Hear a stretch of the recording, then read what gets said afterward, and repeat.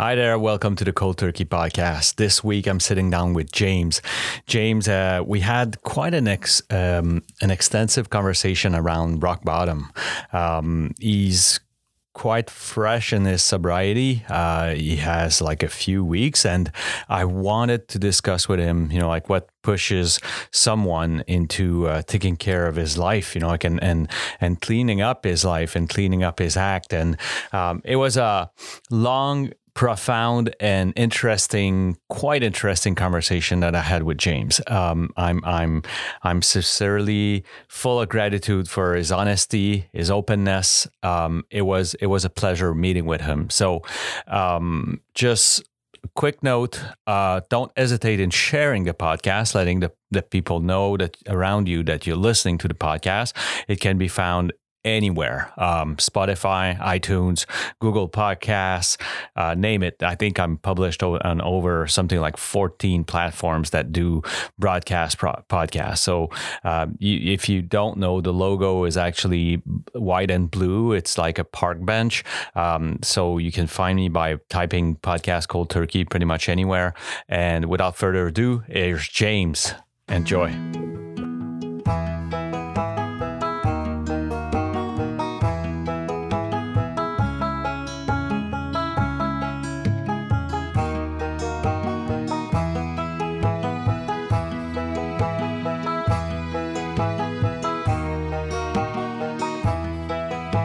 Hey, James, how are you doing?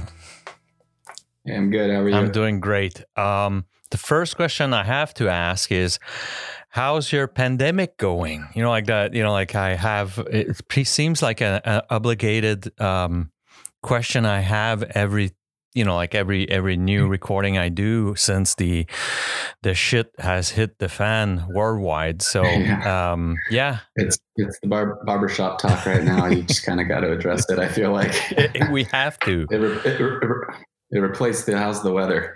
Exactly. how's quarantine going? Where are you located first? I'm in Huntington Beach, which is in Orange County over in California. Okay.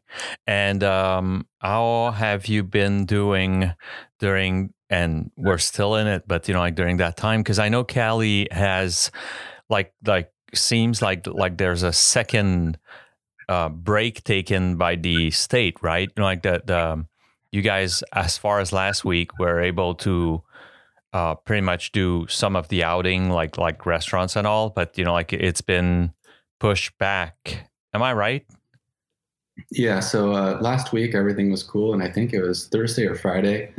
Might have been a little earlier in the week. They mandated that we have to shut everything down for another 2 weeks because the number of cases was surging again, which was kind of expected. We had a lot of protests going on over here, and when you get millions of people gathering in small, tight spaces, it's probably not the best thing for a pandemic, but here we are. I mean, that's what the governor's telling us to do, and something we just kind of got to abide by for the meantime. And as long as we know, we got a little taste at least of freedom again. Yeah.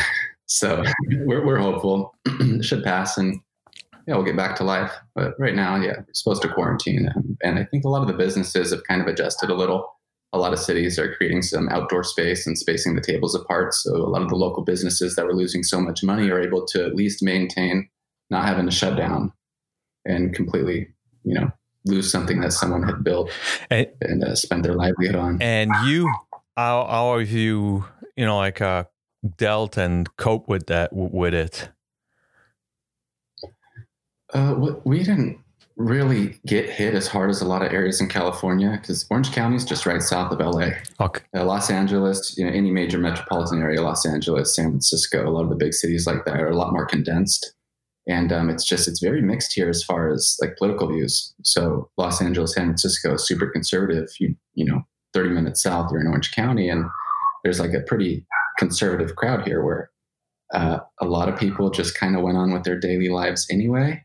But at the same time, we're kind of isolated in a little bit of a bubble. So we still weren't seeing the cases, even though, that changed recently. Now we are. I think people are taking it a little bit more seriously. But the only way I really got affected was through work.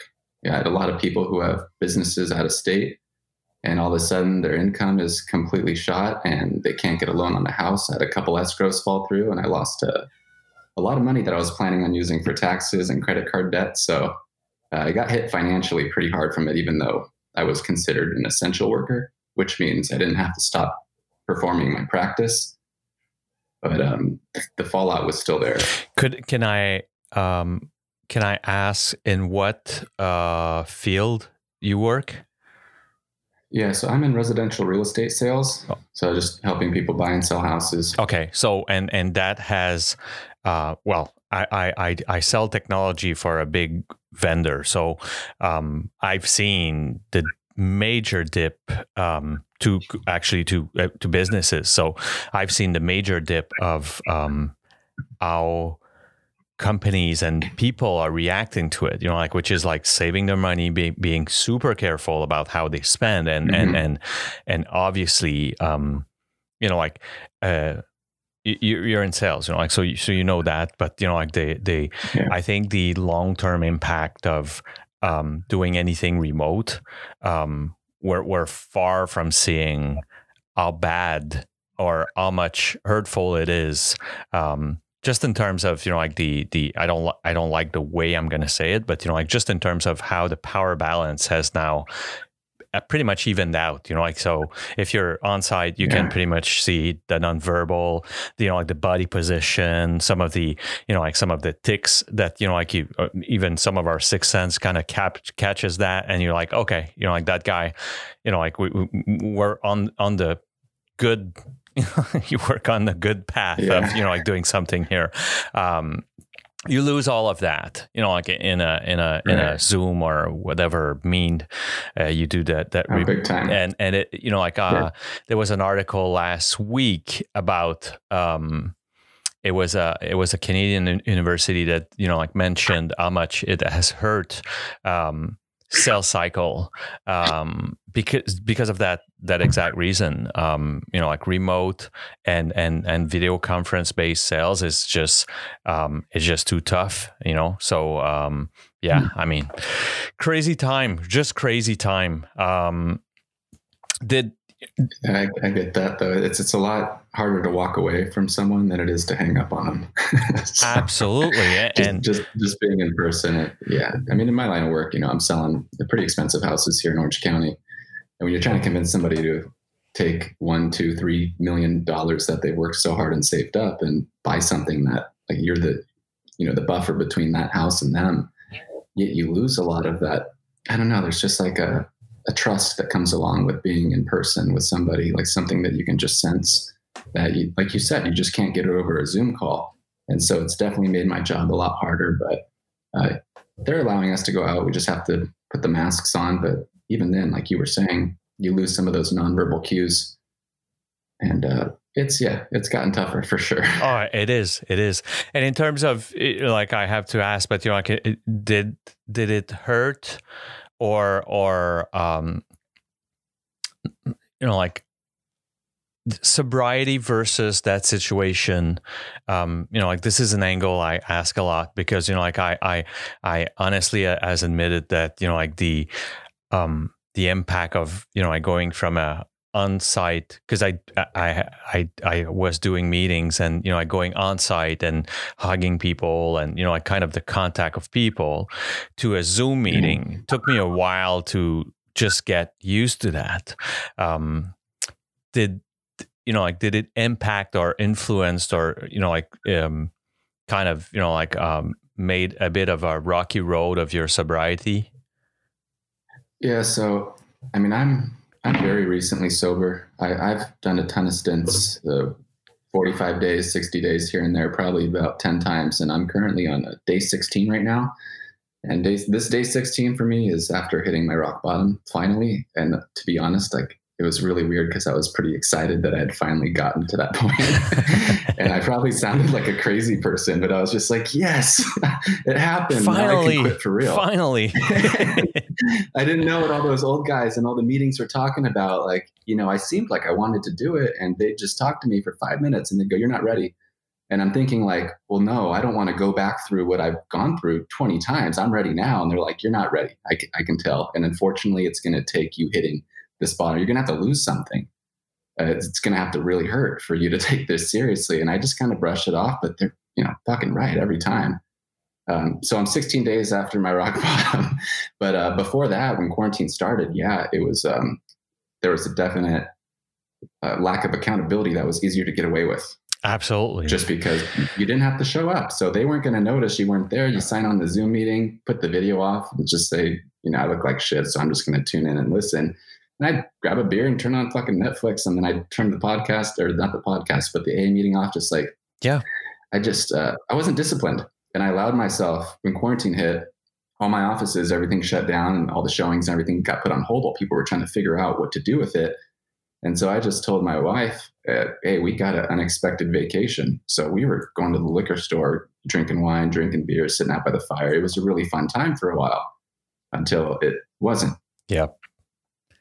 And like as you said and mentioned about, like the hanging up and, like not really caring, like in a professional, on a professional level, like where you can see people being super evasive because they're actually at the end of a Zoom meeting. Well, it was pretty much the same from some of the fraternity meeting as well. Like, so if you wanted to phase out, I mean, like you have your phone sitting next to you, you got, like you said, like a second monitor playing Tiger King, and you were fucking out, like that was it, and I feel personally attacked. I might have watched that a little bit too seriously in quarantine. Well, no, you're exactly right.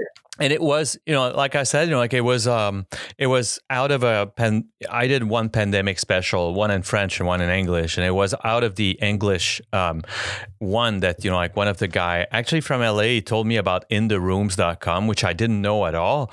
And the guy said, well, we've been doing, like people have been doing that for many years, because one of the things that I would argue that, like made it so rough is that it was kind of steep learning curve for most of the meetings to get this running, and, like not seeing like disgraceful people, like, and I'm not saying that in a pejorative way. I'm just saying that people would just like be wearing probably their worst fucking clothes and look like shit. And it was tough to be optimistic, like watching 45 fucked up people, like and I'm sorry, like it may sound like super judgmental, but like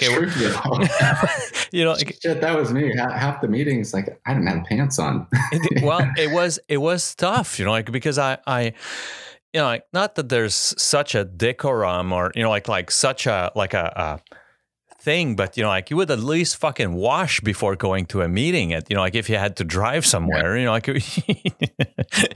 Sometimes.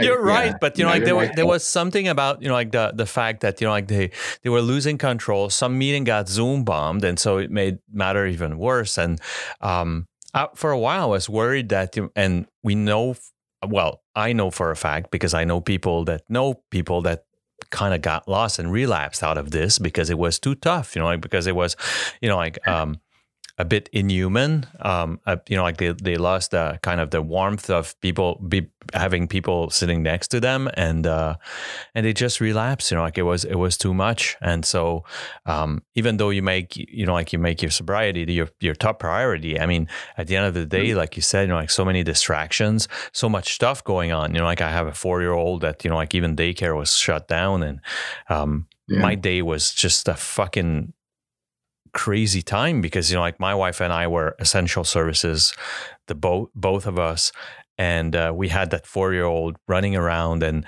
like you needed kind of your manager's comprehension, but at the same time, like they're like, like I comprehend, but like can you close some sales, please? And it was just nuts.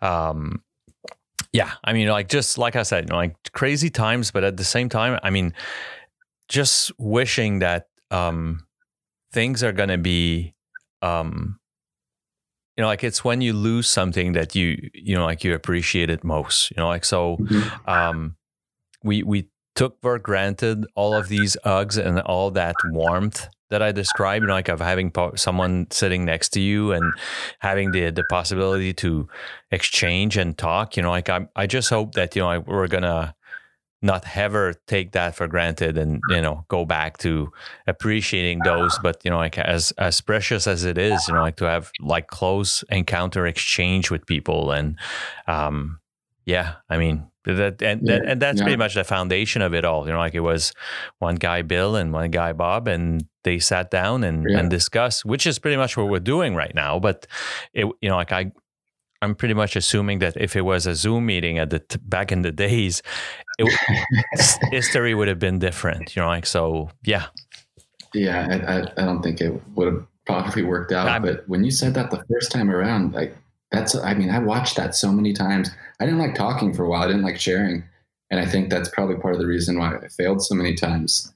But I would witness like this young kid coming in, he's just breaking down and he's crying, he's telling his story, and he's so embarrassed and he feels guilty and he let so many people down. And all it took to give him like a little bit of hope or encouragement was just the dude next to him reaching out and putting his hand on his shoulder. Yep. It's just like those little moments that like that physical touch, like we're human. Like that's as logical as we can be sometimes, like there's something to it that we're missing now. Exactly. And, I'm fortunate that I think the only meeting in Orange County that's still in person is the one right here in Huntington Beach. They do it at the beach. So it's outside. There's a big breeze coming through all the time. Everyone spaces themselves out.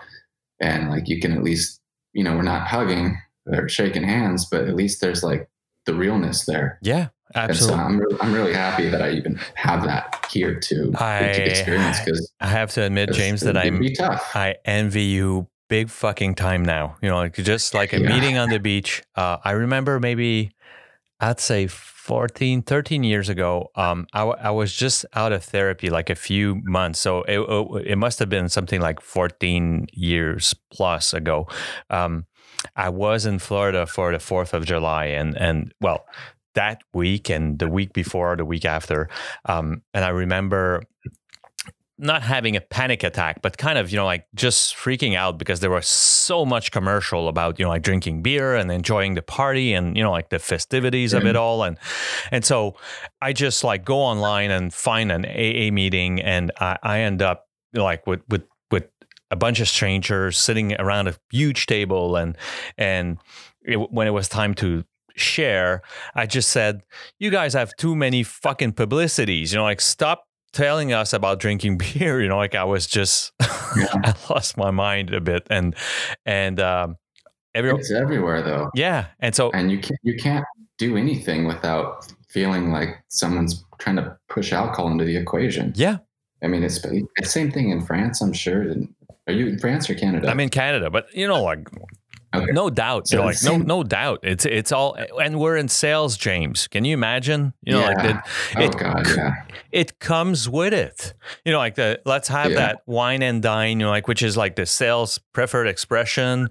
It comes with, like, let's discuss this over a beer. Let's go golfing with that beer talk. Like it's always they built it into everyday life. Yeah. Where like that's a part of your growing. It's like there's alcohol there holding your hand the whole entire way. Absolutely. And you feel like something's missing if it's not. Like, so the wine and dine shit, like even being out of my party phases in college and, being a little bit more reckless, that's how I fucking relapsed like 9 out of 10 times. I made it. I had control. My life was back on track. Work was good. I was a good dad. I was being a better husband. My temper subsided because it wasn't, my frontal lobe wasn't clouded and damaged from being hammered all the time.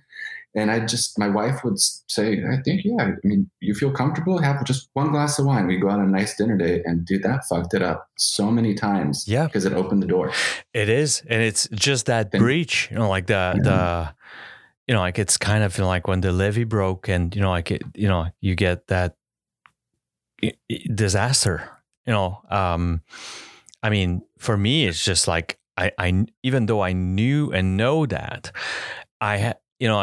I know that I had to find ways, because there are different type of people, and like I really want to get back to like your own life story, but there are different type of people that you're going to interact with about like refusing that glass of wine or refusing that beer, and so there are a few strategies. Like the one is having already a glass of something in your hand, which prevent that guy from pushing a fucking beer down your throat.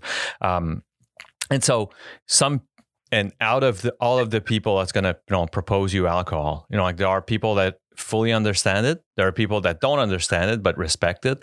And, like I've had a manager that actually didn't do either, like he didn't respect it, didn't understand it, and would throw the, the F-bomb at me, like don't be such a pussy, don't be such a, I was just gonna say that. Exactly. And it was just like, just have one. Yeah, glass after glass after glass. So every round he would come back, and I was like, no, I'm having water here, and like, leave me a fuck alone. And at some point I was like, okay, stop, like fucking stop. And I had to leave work early that Friday because it was like the Friday evening, like everyone's having a glass of wine thing. And I actually had to leave early and I remember jumping in my car, calling my sponsor. I said, when does no isn't enough? Like I said no like 50 times. That dumbass just couldn't get it, and it's tough with the boss too. Well, there's like that fine line you have to balance on while staying respectful to him. But exactly, but you have no options. You just have to keep politely saying no, but that's not enough.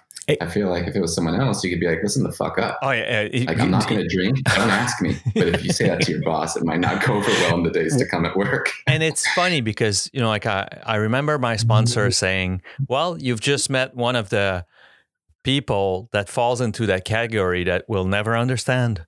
And so there was no way other than leaving to actually that he will not understand, but at least you will be out of the danger zone. And that was it. Like he was like, that's it. That's that kind of guy just doesn't get it. And, like you may, philosophically kind of have a reflection on, oh, yeah, but, like it's kind of a mirror. He sees himself as his own. I don't fucking care about his own problems. Yeah.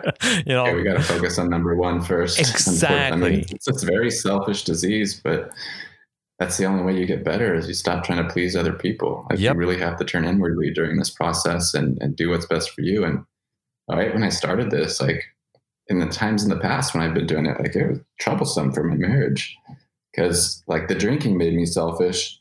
And then I'm here trying to recover and I become just as selfish during that process as well. And it's something that I don't think a lot of spouses will ever understand. And it puts even more pressure and emotional stress and mental stress on you, which then in turn makes you want to go find something to self-medicate. And it's like this weird fucking cycle. And it's a trip. This disease is a trip. Huge juggling game. It's a huge juggling game. Like I have 3 kids, 2 from a previous relation, which are much older. My oldest son is actually an active drug addict right now. Like he's deep into it. Not too sure about my daughter.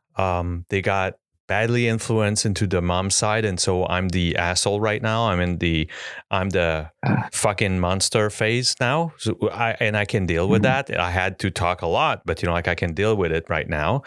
And as far as my 4-year-old, I mean, he's 4. Like so, it's a huge juggling game. And actually saying, I just this week, like I got 4 8:00 scheduled recording, one of which is someone else recording that, like I'm part of this. My sponsor is 78 years old. He wanted to do like his own kind of version of the Zoom meeting in a therapeutic way because he's always been in L program and all that and therapy center. So he's asked me to be kind of in charge of the technology of everything in his in his environment. So like from taking care of his PC to making sure that like the Zoom meeting runs smoothly. I'm like as far as the Zoom meeting, I'm with another guy, but like at the end of the day, like I got Monday tonight with you, James, and then Tuesday, and then Wednesday, and then someone could only on Thursday, and I said okay, and so my wife's like, okay, see you on the weekend, and I was like yeah, pretty much, like. Yeah, and that's another part of the selfish thing, and it's like you got to share, because and it's not even so much like we're going to help people. That's what's cool about it. Yep. But like us sharing our story is what helps us heal. And so in a weird way, it's like we're replacing one selfish habit with the other. But at least there's a positive on the other side when we're doing it this way and not just drinking. 100%. Not only that, I mean, like, I know for a fact that not only wouldn't I be sitting right here, right now, talking to you, James, but I probably wouldn't have, well, not only not have that house, but I'd either be dead or be in deep trouble with the law. Like I know that for a fact. Like I was just about to be either caught on a DUI or, like there was something coming pretty soon. Like my mindset was super dark and somber, and like it wasn't a good picture. And so the path to something tragic happening was just my guess is a few months away. Like I was a few months shy of big time shit, like so yeah. I think I got away at the right time. So in good old blockbuster fashion, I'm gonna rewind James' tape to the beginning. I want to you tell me, where do we start that James story? Like pretty much I'll leave you the driving of that story, and I'm sitting right next to you. All right, just cut me off if I start going on too long. But it all started, I think it started, much longer before I started actually drinking. Like it really came down to me seeing my dad do it for like every single occasion. And anytime we'd go anywhere, I mean, he used to run to the liquor store. Me and my friends would go and hop along in the car with him, and we'd go look at baseball cards and get candy and do kid shit. But every time, it's like every single night he would go and he's picking up a bottle of Southern Comfort or apricot brandy, which I'd never even had. It sounds disgusting, but that was like what he did. He kept it under his driver's seat in his car. And so anytime we'd go anywhere, baseball, and I didn't know a lot of the time until I started like reflecting back. There's a time when I was like 6 years old and I was at t-ball practice, and I go to get my dad after practice and he's not there, and I don't see his car and I don't know where he went. And there's like a bunch of little landmarks on the way to the baseball field we used to play at. And finally, like this last parent was about to leave. They're like, "Hey, do you need a ride home? Like, can you get home?" I was like, I don't remember how it went down. I was just like, yeah, I don't know street names, but I'll kind of tell you where to turn. And I got home and cops are there, mom's freaking out, sister's freaking out. And he just left me, which at the time I thought it was funny. And I was like patting myself on the back, like, "Oh, bro, you're a badass. Like you got home by yourself at 6 years old across 2 cities." And it was like this funny thing to me. And I don't know, like looking back, if I was just telling myself that. And really I was like, super, like looking back now, I'm fucking bummed that happened, that like I'm his son, his only son, and that someone could like forget about you. I didn't see him much until I was a little bit older, because he had a problem, and besides a little bit of yelling here and there, I think my mom tried to do a pretty good job of shielding me from it.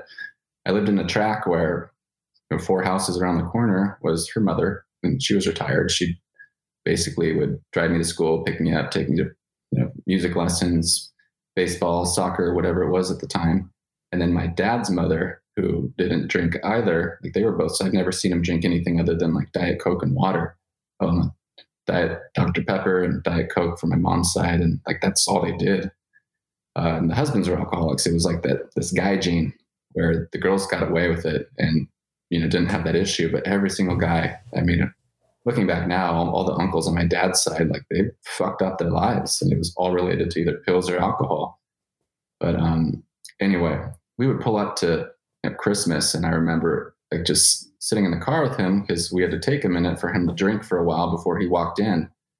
And I didn't like understand how much that stuck with me until that's what I was doing before every single party in high school and college, because I thought that's what you just did.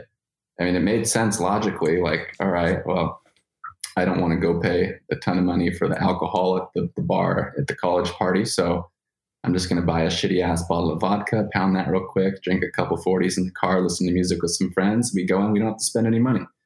And it was like that tailgating aspect. I don't know. You guys tailgate, right? For like hockey games and everything. Well, it's like you drink before you go exactly. to the event. It's like that was the, like part of it. You said it, like it was the trick, like the quote unquote trick, like because like we would drink too much, like, so what was the best trick for it? Like someone found like a 60 ouncer of cheap, like sometimes like almost like a bootlegging, like white label vodka bottle or whatever that what the bottle was that week, like someone would say, okay, it's I don't know, like the crème de menthe, which is like the mint thing, like that tastes like fucking shit. But like the guy said, well, that's all I got this week, like, so $40 and you got that. Nose. Yeah. And so, we would down this and just get to the bar or club hammered already because, like it would be too much booze for like for a bar tab, and that was the trick. I have to ask you, do you remember that first drink you had? Because mine was actually an uncle pushing me, like I pretended I was picking up the glasses for my parents, and that uncle knew about this and would just make sure that like I had to take a few sips because it would spill. And so I got drunk. I was probably that 5-6 years old, maybe 8, but like it was because the class was a bit too full and he knew exactly what he was doing. I got smashed drinking those. Do you remember your first drink? Oh, 100%. Yeah, I just feel like I could picture like the old living room, and I think I was probably the same age, maybe 5 or 6 years old. And I just, my dad would always he'd be in his little recliner after he came home from work. It'd be dark. I would be about to, go to bed. My mom would take me up to bed and put me to bed. But he'd always have just like this glass of wine that the wine that he bought was, I don't know if you have it in Canada. It's called Carlo Rossi, but it's cheap as shit. And it comes in like this big glass jug, like something like an old pirate would carry around. So he let me taste it. And wine, I still don't like wine that much. And so it was just like the worst thing on earth to me. I was maybe 5 or 6 years old, but I remember that. And then it wasn't until I was probably, honestly, sometime 10 or 11, my parents were gone, and my sister's 5.5 years older than me. And she had me chug a Budweiser in front of her friends, like to be funny, but I like kind of wanted to be cool too. And I don't remember feeling buzzed or anything off that. I just remember that incident. And then a few years after that, my dad was moved out by that point. My parents had split up and divorced, and he had this little 2-bedroom condo across town. And I had my friend group over there, and then I had my friend group next to my mom's house. And I think I was 13 years old, and my dad drank and passed out, and it was like 7:00. It was a Saturday. I remember this because the next day was Mother's Day. And so we had a couple dollars, I think maybe like $10, and we just hopped. It was a little gated community, hopped the fence, ran over across the street, and stood outside the local liquor store until we could convince someone to buy us a bottle of vodka. So I think it might have been like Smirnoff. At the time it was like $9.99, and so we had it, and we didn't know what to do with it. Like no one taught us to drink, so. We got a couple water bottles and poured the whole fifth of vodka and split it between the 2 water bottles. And we just climbed a tree until we were done with it. And then I have some very vague memories of seeing some neighbors, like one of my neighbor's friend's older brother, like came out and he's like, dude, you guys are fucked up. And I remember just like talking shit to him, which he could have whooped my ass in a heartbeat. I remember tripping, falling backwards, and hitting my head on a bumper. And I don't think I got knocked out, but that was the last thing I remember. And then the next morning, I have throw up all over me, and my mom and sister are dragging me across the lawn on Mother's Day. And that was like the first time I got drunk. And obviously after that, I didn't drink for a while, maybe not till like 17 years old. And I started having a beer or two there at high school parties, just because I was like kind of awkward in high school. I got most changed in like the school yearbook. I came in, I was 5'2", and by the time I graduated, I was like 6'1", had gained 60 pounds and had acne and braces. So I never really had a lot of confidence, because the girls didn't pay attention to me my freshman and sophomore year because I was this little dude. And by the time I had grown, I was still kind of fucking awkward. So it was a confidence thing for me. I was pretty insecure. And also moving too, when my parents got divorced, coming into a new city, I went from LA and having like no white friends and being really heavily influenced by like, basketball culture and Snoop Dogg, into like this place where there weren't black people at all. And it was all surfers with like bleach blonde hair, wearing surf clothes, and I got picked on like big time. And like, I think that really fucked with just my self-confidence. I know for a fact it did. It attributed to the drinking kind of surfacing a little bit later in life, when I realized there was something I could do about it. And so at that point, it never really stopped after 17. It got progressively worse and worse and worse. And at the time it got more and more fun. And I was allowed to do cooler and better shit, 18. Were there people already noticing that, like you had like that edge higher in terms of your consumption, or, consumption level? Or, do you remember having people just saying, "Oh, wow, okay, James, you're over the top here"? No one said a damn thing the whole time. I was the funny, crazy dude that jumped off the roofs naked and, slammed my hand in the door, but was too lazy to drive to a hospital. So I'd drink some vodka or some Jack Daniels and get a sewing kit, and everyone would sit there just staring at me while I'm sewing my hand up. And just dumb shit like that.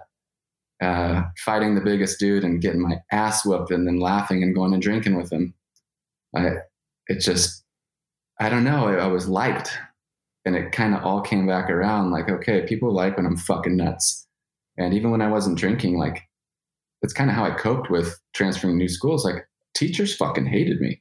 A smart kid, I got good grades, but I was a big distraction because I was constantly looking for laughs. I wanted people to laugh. Like that was validation for me that I was liked. And that was it took me a while to figure all that shit out, but like that's how it happened. And you created a kind of a lovable persona, since you felt like you weren't lovable, or you weren't likable in terms of that new environment, and you clashing so much in that new environment that you created that fucked up kid that that's marginal, but that's what made you, I guess, popular, right? Yeah, I was friends with the popular kids, but I also felt for like the outcasts. So in high school, I kind of blended with everybody, but it almost gave me a little bit of insecurity that like the cool kids knew that I was also part of these not cool groups. Like the musicians, or like, the football people, track people, and even like the actors. And I was in some of like the AP classes. So I was friends with some of the smart kids too, that everyone made fun of. And so I think the drinking part helped me kind of overcome, and like, it masked it enough to feel comfortable being around the cool kids that drank and partied and smoked weed, many of which never got out of that cycle. And looking back, I wish I would have seen that sooner and realized that like that wasn't the way, and that wasn't the path that I wanted to direct my life in, because they closed a lot of doors on themselves, just thinking that like, hey, dude, I'm good looking and everyone thinks I'm cool, so life's going to fucking work out for me. And as you know, it just doesn't fucking happen that way. And for most people, at least. Yeah. And that's pretty much like one of the biggest paradox of that, like period in our lives, dropping out and being that marginalized loser is what gets popular. you know, like, and you're like, what? How weird is that? You know, like the what they would call nerds are so unpopular, and you know, like I was part of that. I should have been part of that group, but I couldn't stand it. It was too much. I was like, fuck that. I liked the smart kids and the nerds. Like I had more in common, and I felt like I could be myself and not be judged, and everyone was kind of fucking weird and goofy, and that was just what it was. But you were accepted. Yep. And like around the cool kids, like I had to pretend to be someone else, and often I would need alcohol to be that person. Well, I was the skater boy, James. Yeah. You know, like, so I was a skater kid too. Like, yeah. That's what the fucking cool kids. I surfed, I skated, I snowboarded, because that's what you did in Huntington Beach. And you listened to the rock bands, and so you played guitar, drums, or bass. And like you looking back, like, I mean, I have music as a passion now. But back then it was almost kind of like, I need to do this to be cool. I need to do this to be liked. I forced myself into listening to some of the punk groups that, you know, like to this day, you know, like I don't like it. Same. You know, like, so DRI and, you know, like all these old groups that, you know, like people were like, those are classic. I was like, yeah.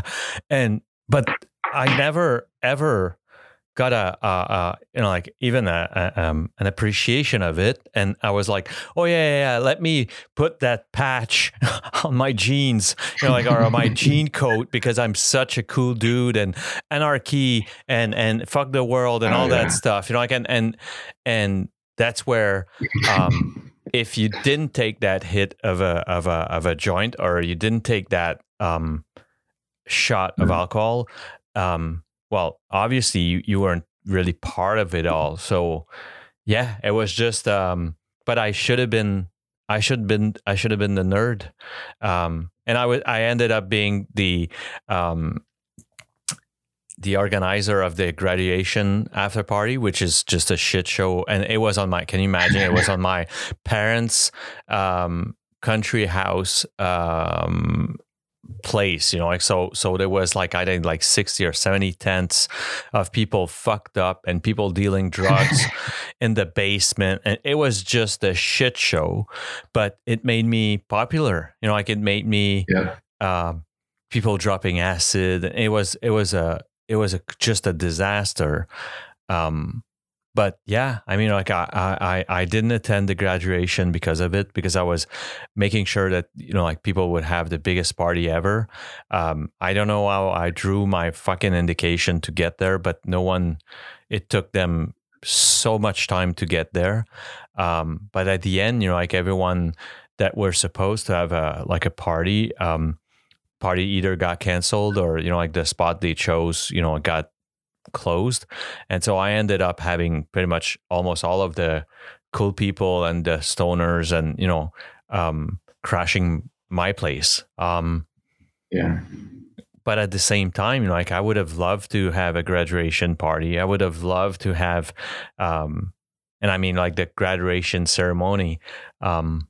But I didn't, because it was more important for me to make sure that the place and the band that would play and you know, like the speaker I rented and all of that stuff would be just perfect for the biggest party ever. You know, like yeah, I would, you know, like, so I totally get it. You know, like it's yeah, you find your identity at that time, and, you know, like you either have like tough skin enough to say, well, I'm a fucking nerd, and that's going to be it, you know, like, and, you know, like, cause I was friend with, like you know, like I was friend with some of these guys, and they would just say, fuck them. You know, like I study, I'm in my books. I, you know, like I keep my money, and I'm, you know, like I have huge aspiration for myself. And, you know, it felt so unpopular that I couldn't engage in that path at all. I was like,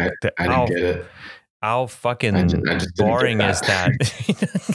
How boring is that? Yeah. There's time for that. Right now we're young. This is like, I'd always convince myself, now's the time to go party and have fun. We can always kind of bounce back later in life. Like I would just, so my brother-in-law was someone that, he was a friend of mine, and I introduced him to my sister. He was a little older than me, a little bit more mature too for his age. And him and my sister got together, and he had a kid. I want to say he was either 17 or 18. And so he worked his ass off from a very young age, and he made a lot of money and was, doing super well by the time he was in his like mid late 20s. When in my mid late 20s, like I was still having to move back in my parents' house, trying to figure out what the fuck I wanted to do. But my mindset was, I'm going to get over this eventually. And then I'm going to go make my money, and I will have enjoyed and done all that shit while I was young and I had energy and I was good looking. And like, I feel like I said, you're going to be like that dude who's 40 and 50 who saved up and waited that long to go retire and then go travel after. And for some reason, I convinced myself that's not the fucking way I want to do it. I don't want to do it backwards. I don't want to go explore all that cool shit when I feel like I'd be almost out of my element being that old doing it. And so I convinced myself, like, the way I'm doing it's the smart way. Everyone else is dumb. They're going to, go get their master's or go to grad school. They're going to start a job. And I'm going to be out here fucking raging, having fun. And then I'm going to catch up and be at the same exact place they are, except I'm going to have this badass life experience that they totally fucking blew by. And I just convinced myself like that was the way to do it. Now, I still halfway believe that, but I fucking went like my life's kind of just getting on track like in the last 2 years. Like I'm in my mid 30s and I almost wish like I could have capped it a little earlier, maybe like 27 jumped into it. Yeah. And I found that it's like you were saying with balance, but it's like, alcoholics a lot of the time, drug addicts, it's fucking all or nothing. And so I did it to the fullest. I have technology running in my blood. Like my father was in it. Like he's one of the first graduate in our region in Quebec, and I ended up in arts. Can you imagine? Pretty much learning how to roll a joint and learning how to crash as much as possible. I dropped courses that I didn't even know I had. It was after one session, I remember one teacher asking me what the fuck I was still doing here. It was just I was not going to college for the right reason. I was there just to see how much people partied, because the first thing the kind of the school board guy told us is that no one would be looking to make sure that we would attend courses. And I was like, okay, so no authority, party, just wow, that's fantastic. And so my guess is that you had very little aspiration in terms of study. Yeah, I did well up until that. So I graduated from high school. And I didn't know what I wanted to do yet. So I went to community college here. We have like that halfway point where you go and you pay a lot less money to get all your prerequisites. So when you transfer to a university, you only have 2 years of the expense of college instead of 4. And so that made sense. I did that and I transferred up. Actually, I wanted to be a psychologist for a long time, or a psychiatrist. And I just was really fascinated with how the brain works and why people do things that they do, whether it be like nurture, nature, genetics, or just a fucked up way of thinking. And so I went to Cal Poly San Luis Obispo, and the reason being was like I kept my grades high. I think I came out of the community college with like a 3.8. That's what my counselor said. You get 3.8 or above, you can go to Berkeley, you can go wherever the fuck you want. I'm like, all right, cool, that's the goal. I still drank and I smoked weed the whole time, but I knew how to take tests really well.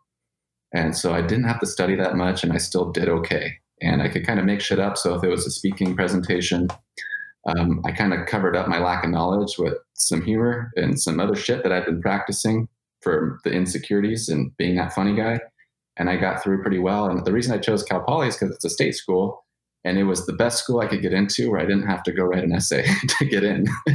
And like looking back, that was the dumbest shit ever, because one essay was going to determine like the integrity of the school I was going to go to, that where I was going to get my degree and affect probably the rest of my life. And it was just such a weird decision at the time. Like looking back, I'm like, dude, it fucking takes you, I don't know, it would have taken me 30 minutes to write like a pretty decent 2-3 page introductory essay. Didn't try to apply to a much better school. I don't know, maybe shit would have been different, but maybe not. So Cal Poly is San Luis Obispo, and it was super isolated. And you go to Cal Poly to be an agriculture major or an engineer. And so from my perspective of just coming out of high school and college, smoking weed, I grew my hair out, and I was just like this, I didn't give a fuck, cool ass dude in my own head.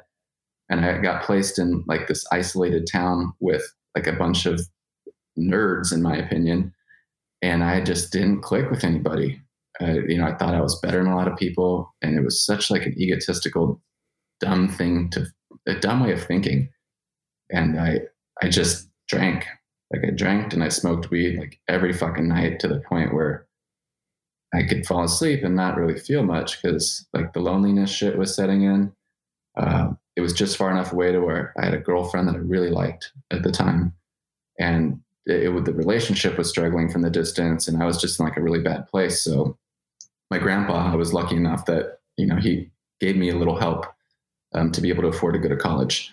And he's a businessman. He had a business building trailers, which a lot of like the schools incorporated to build like that extra space once everything kind of got compacted or impacted. And they needed space instead of building a big structure. He had this trailer business that would come in, you'd kind of infringe on the football field or the recess area. And like he had supplied a lot of his trailers to a lot of Southern California, and he did okay. And so knowing he was a businessman, like I put together this fucking plan because I was drinking so much, like I was failing. And there was no way to get out of it. So I had to like create this manipulative story of being like super fucking unhappy and it affecting me mentally in order to like convince them that like, dude, okay, I thought about it. Psychology is not for me. I want to help people, but not only do I have to go then become a doctor to make real money, I have to learn the business side of things as well, because that's really the only way you're going to, become a millionaire. And it's just something I had set in my mind I really wanted to do. I want to have a nice ass mansion. I want a fucking boat. I want the badass cars. I want people to like me for my shit. And it all circles back to the insecurity shit that I had growing up. And I just went and talked to our counselor. He kind of said that he'd excuse me instead of failing me out. They were going to let me withdraw, even though it was past the date. It's where like the sales skills kind of checked in, where I was pretty good at convincing people of things, and I would just manipulate people. And I was so fucking selfish. But I talked to my grandpa, and I was like, I want to change my major to business. I want to come back to Cal State Long Beach because business is practical. And of course, I knew he was going to agree with that. He thought it was a great idea. I came back. I took 28 units in one semester, transferred to Long Beach State the next for a business marketing degree. And it like every time something really bad like that was happening, where alcohol should have fucked me over and ruined my life to a certain extent, someone helped me. I don't know why. I call it luck. Everyone tells me, it's not fucking luck. Like there's a purpose. There's a reason why you didn't die on your head on motorcycle accident. There's a reason why, you had a second chance at college. And like just I've gotten so many fucking second chances and I never kind of got it. And I'm still trying to figure out to this day, why? Like, why am I still here? Why am I still in the position to be so fucking grateful for life when I've been nothing but kind of a shitty, selfish person to everybody as part of this, my own being? I don't want to blame it on fucking alcohol. A lot of that was me. Alcohol just amplified it and made me not give a fuck as much. But that's what brought me back down here. And then I told myself the reason I wasn't having friends, it wasn't because I could have made fucking friends. I chose not to. But I remember going to a couple fraternity parties and I was like the anti-cool guy because, I was friends with the nerds too. And I was just like, fuck those guys. I'm never going to be that douchebag. I will never join a fraternity. But me looking back and, after being so fucking lonely and drinking myself to sleep every night, I made it a point to, one of my friends that was a year behind me in high school was going to now be in the same grade as me going into college because I'd wasted a fucking year. And we joined a fraternity together. And that just opened up like a whole new bag of like drunken fun times for me at the time. And now that I was at the final university I needed to be in, there's a motto here: C's get degrees.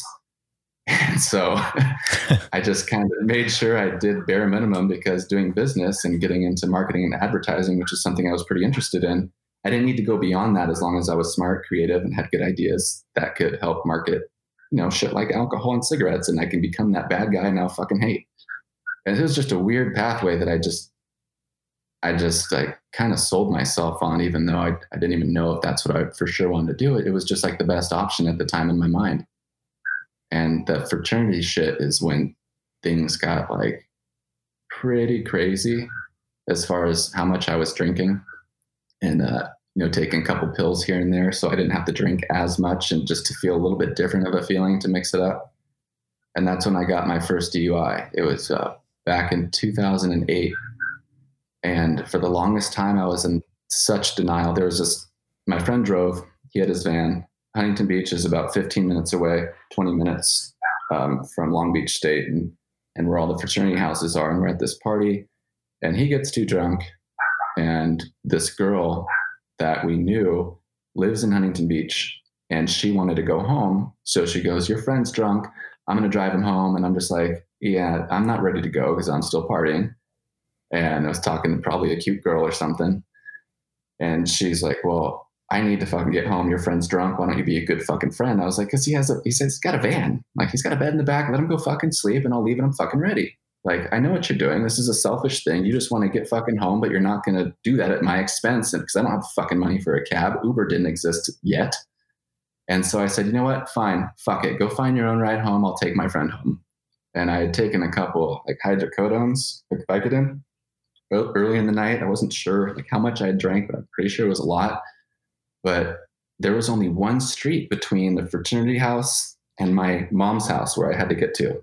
And he lived right on the same street as my mom, maybe 2 minutes up the road. No cops are over there. So it's like, all I had to do was turn right on Pacific Coast Highway. That was it. I was on 7th Street in Long Beach, and I fucking didn't do that. And if you stay on 7th Street, it turns into a highway. And I don't remember anything up until there was a cop tapping on the window. And I rolled down the window and I realized that I'd just kind of fallen asleep at a red light.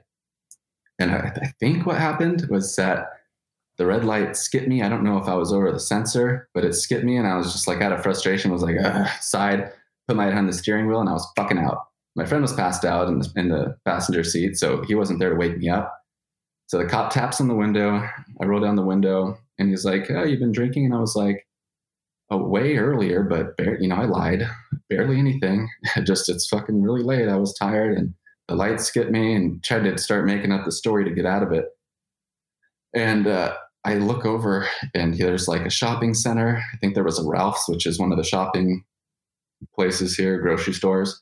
And he goes, do you know where you are? And my brain kicked in. I was like, okay, between Long Beach and between Huntington Beach, there's one Ralph's. It's in Seal Beach. So I got this dumbass, smartass fucking smirk on my face. I go, yeah, I'm in Seal Beach. He goes, bro, you're in Tustin. And I was just like, oh shit. He goes, why don't you step out of the car, sir?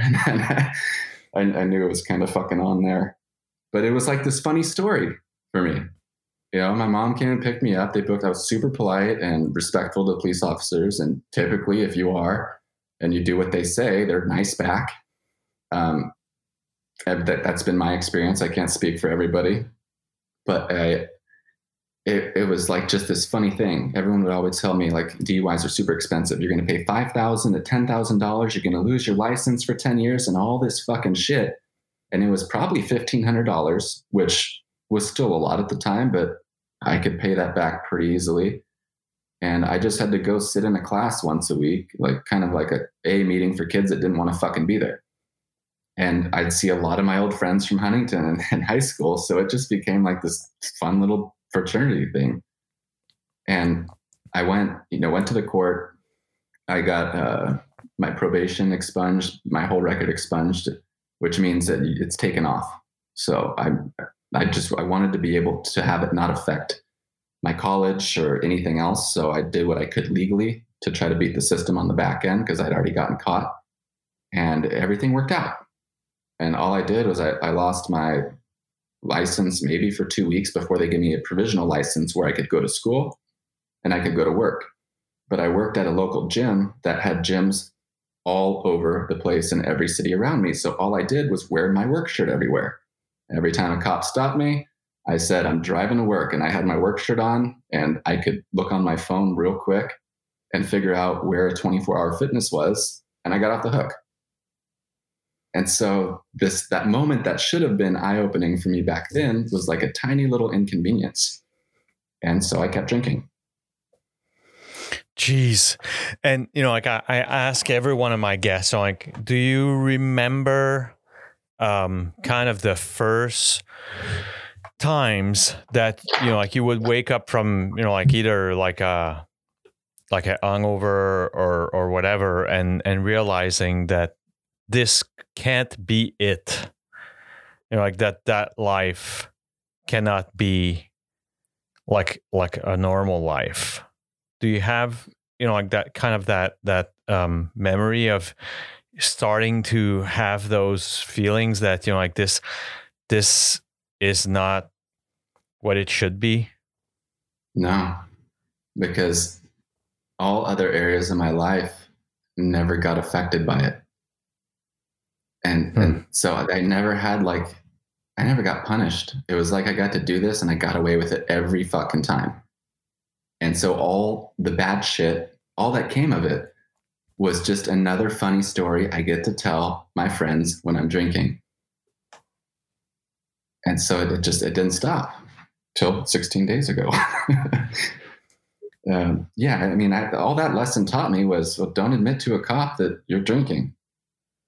I mean, it had been long enough. Honestly, I could have probably passed it off had I not fallen asleep. I would have made it home. I rationalized it in my head, like the narcissist in me, and like the selfish asshole that only cared about himself. Like, fuck, what if I had, fallen asleep while I was driving?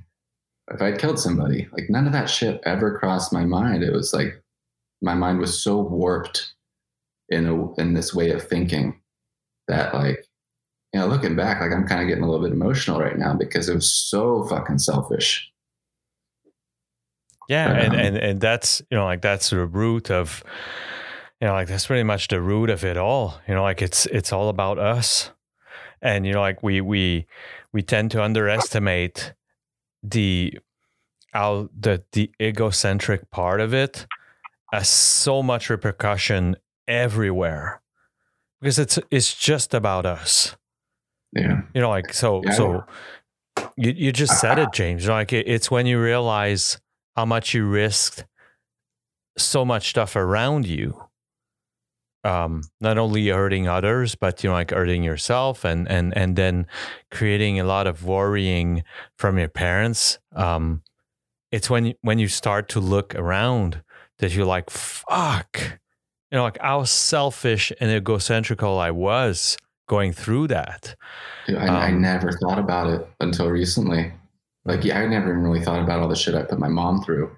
And my mom's the reason that I didn't end up like a lot of the kids that were the cool kids at the party that never fucking went anywhere in life, is because I always had that, like, helicopter mom that I was her baby. And so saving your ass. Just saving your ass. She saved my fucking ass. Oh, but she was there the next fucking morning at 4 a.m. or 6 a.m, picking me up from the police station in Tustin. I got home. It was my friend's car, so he got a ride out there. He didn't tell his parents. It got impounded. And that was it. And the next day, I think, was my birthday. And so we went out to dinner. And of course, I fucking drank, but my mom drove.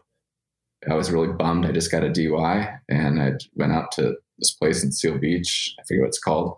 It's like a sushi place. I want to say it's Kabuki, but I don't know if that's what it's called. And just had a couple beers and nothing crazy. But dude, why would you drink after that?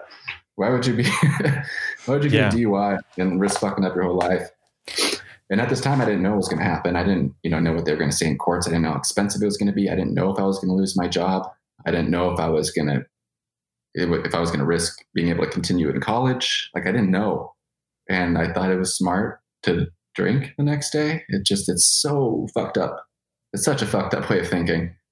But yeah, I never thought about who I'd hurt because I was this narcissistic, egotistical, invincible guy that nobody could bring down.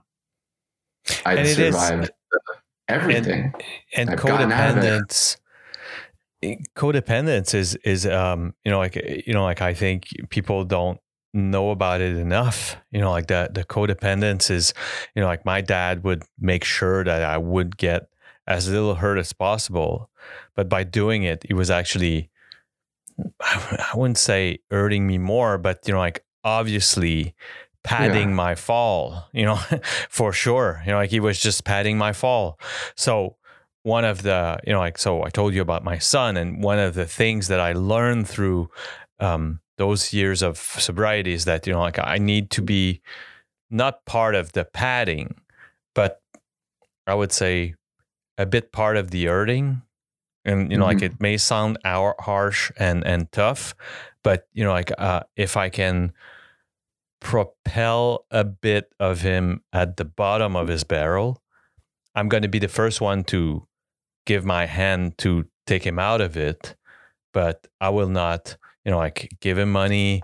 Like he has to hurt a little or hurt a lot to eventually say, oh shit, okay, like I got enough. Like you said, like almost being happy of finding that spot where you're like, oh, That's what I've been thinking about this whole time you're talking. I'm just like, yeah, and that I wasn't like, is that the word you guys use where you call people surrounding you that help you out of that situation? You call them enablers. Exactly. They enable you to continue. And so I had enablers surrounding me. Like everyone made excuses for my ass every time. And so I never took it seriously.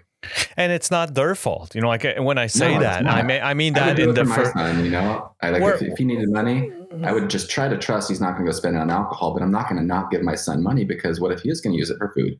I don't want to go hungry. We're lovable. We're fucking snakes. Like so we're lovable. We're like we know how to emotionally get to where we need to get. We're just like flirting, and like we've got all kinds of strategy to be the best fucker ever. So I would wrap my mom and my dad in that gift wrap, and I could cry on command. I could sweeten anything that I would have done.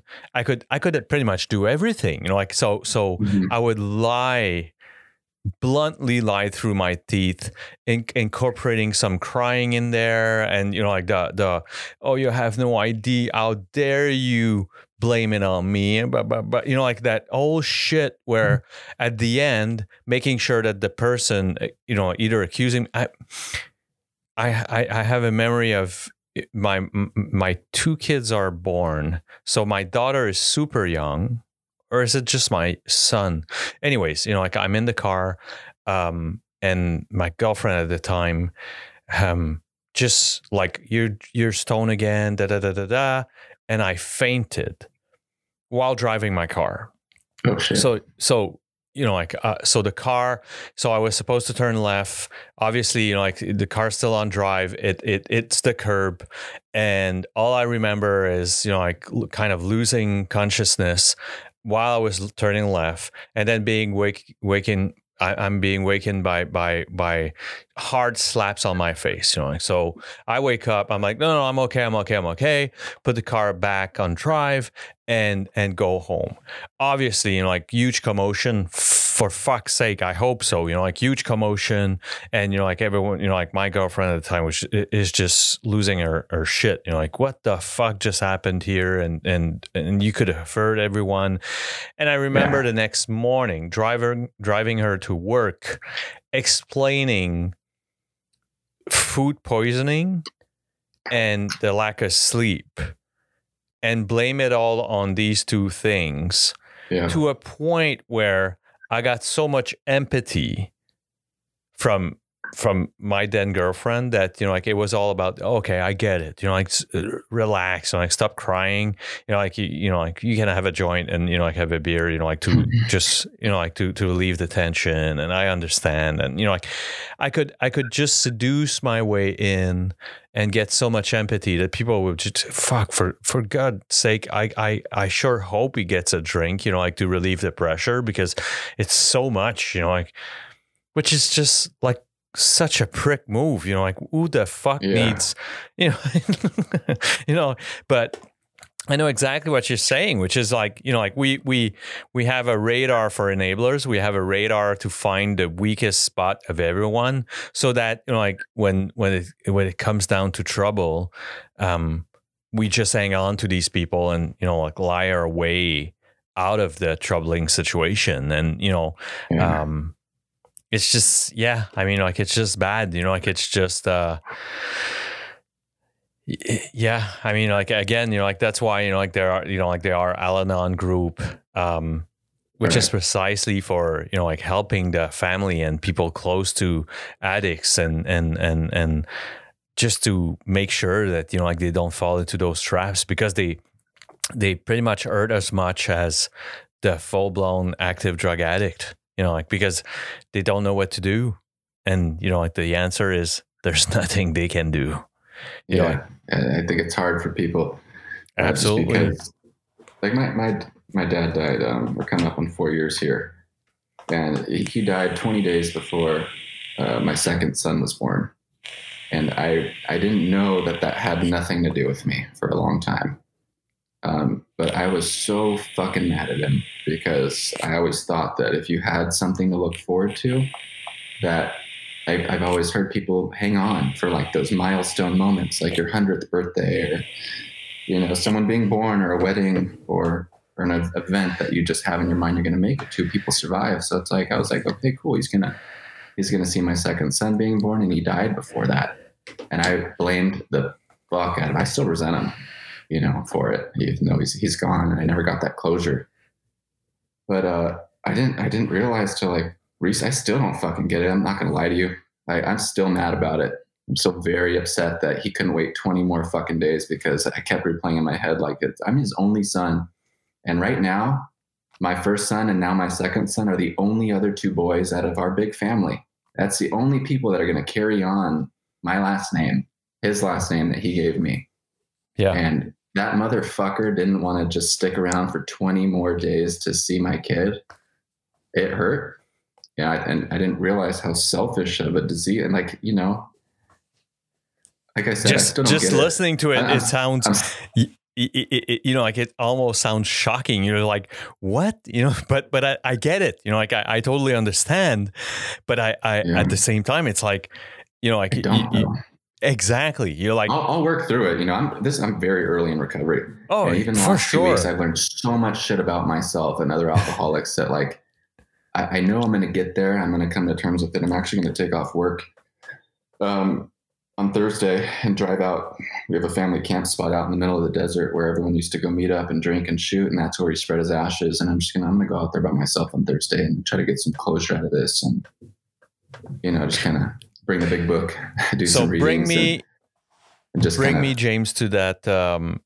Please bring me to the moment that you so cherish, that, you know, like you finally found, or tell me about a bit about the relapses that you got, you know, like where you would make promises and not be able to keep them, and then just bring me to that day 16 days ago. All right, so a little quick mini background on that. The one good thing my dad did instill in me was that I could do anything I wanted.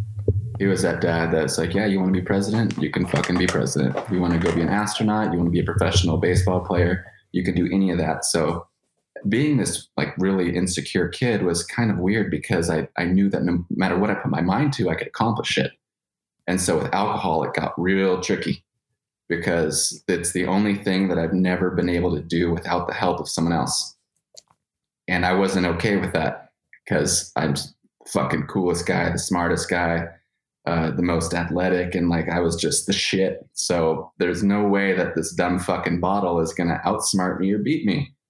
And so I came up with the craziest ways that I know. I started telling the story. Finally, I started sharing it, and I felt like I was like a rock band, because everyone's head around the fucking room's nodding along in agreement. And I was just like, oh shit, okay, I'm not the only one that thought that I could beat this thing by outsmarting it. You know, I did dates.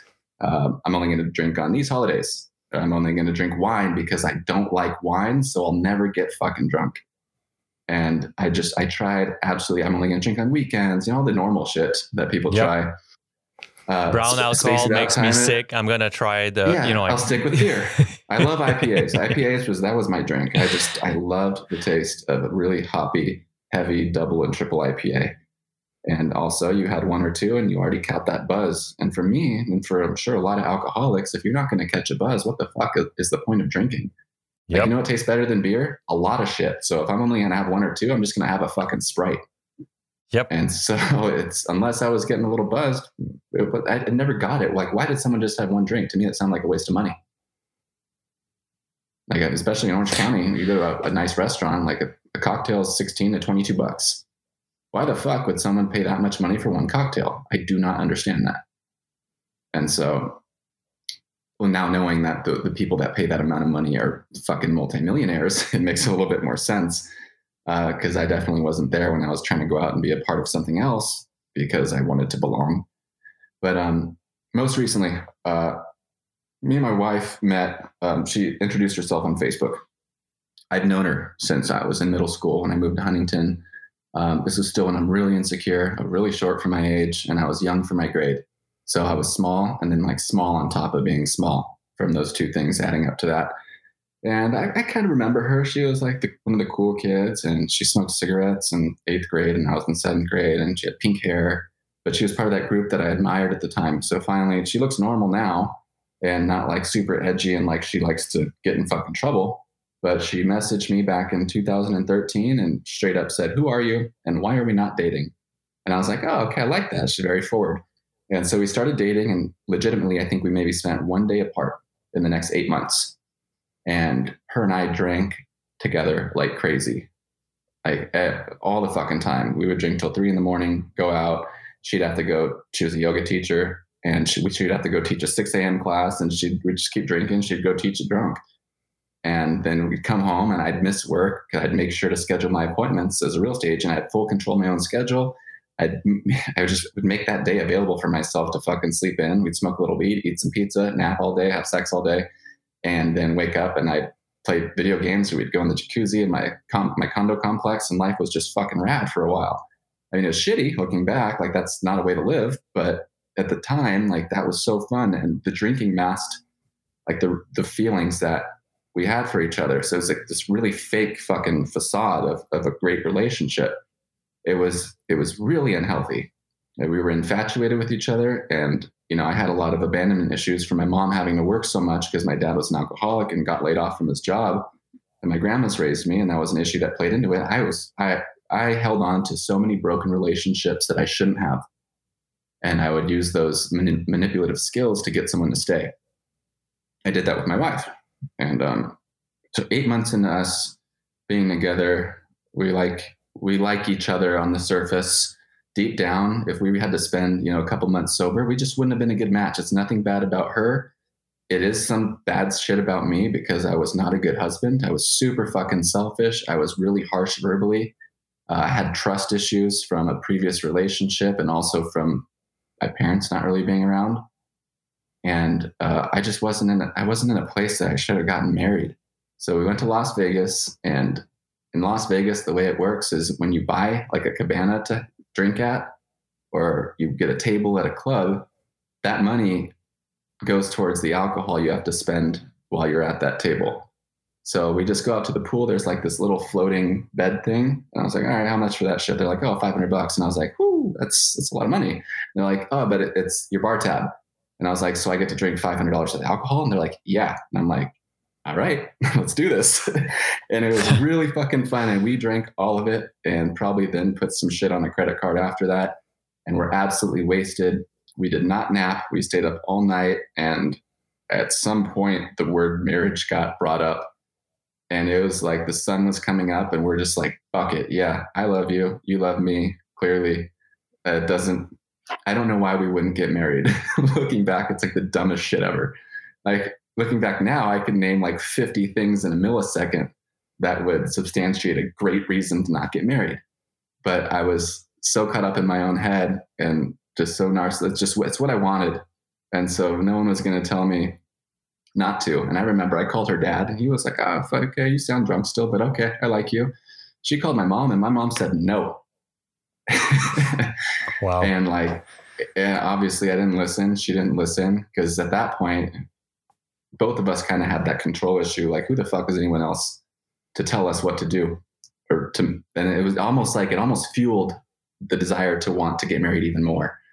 And little did we know, it's like a big process. So we started sobering up. We had to go find rings. We had to go to the courthouse and get registered. And then we had to go back to the church. And it was like this really long thing. And we look, oh my God, our wedding pictures are ridiculously fucked up. Like, we look like, and we weren't touching drugs, just alcohol, but we both looked like we had been on like a heroin bender, like eyes sunken in, tired as shit, black circles. in the nicest Vegas clothes we had. Like, it looked so fucking trashy, but like, I didn't care, like, cause we had like that quote unquote love thing.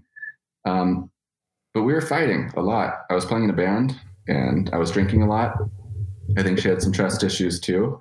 I don't want to speak on her behalf, but we both brought shit into the relationship that we should have healed first.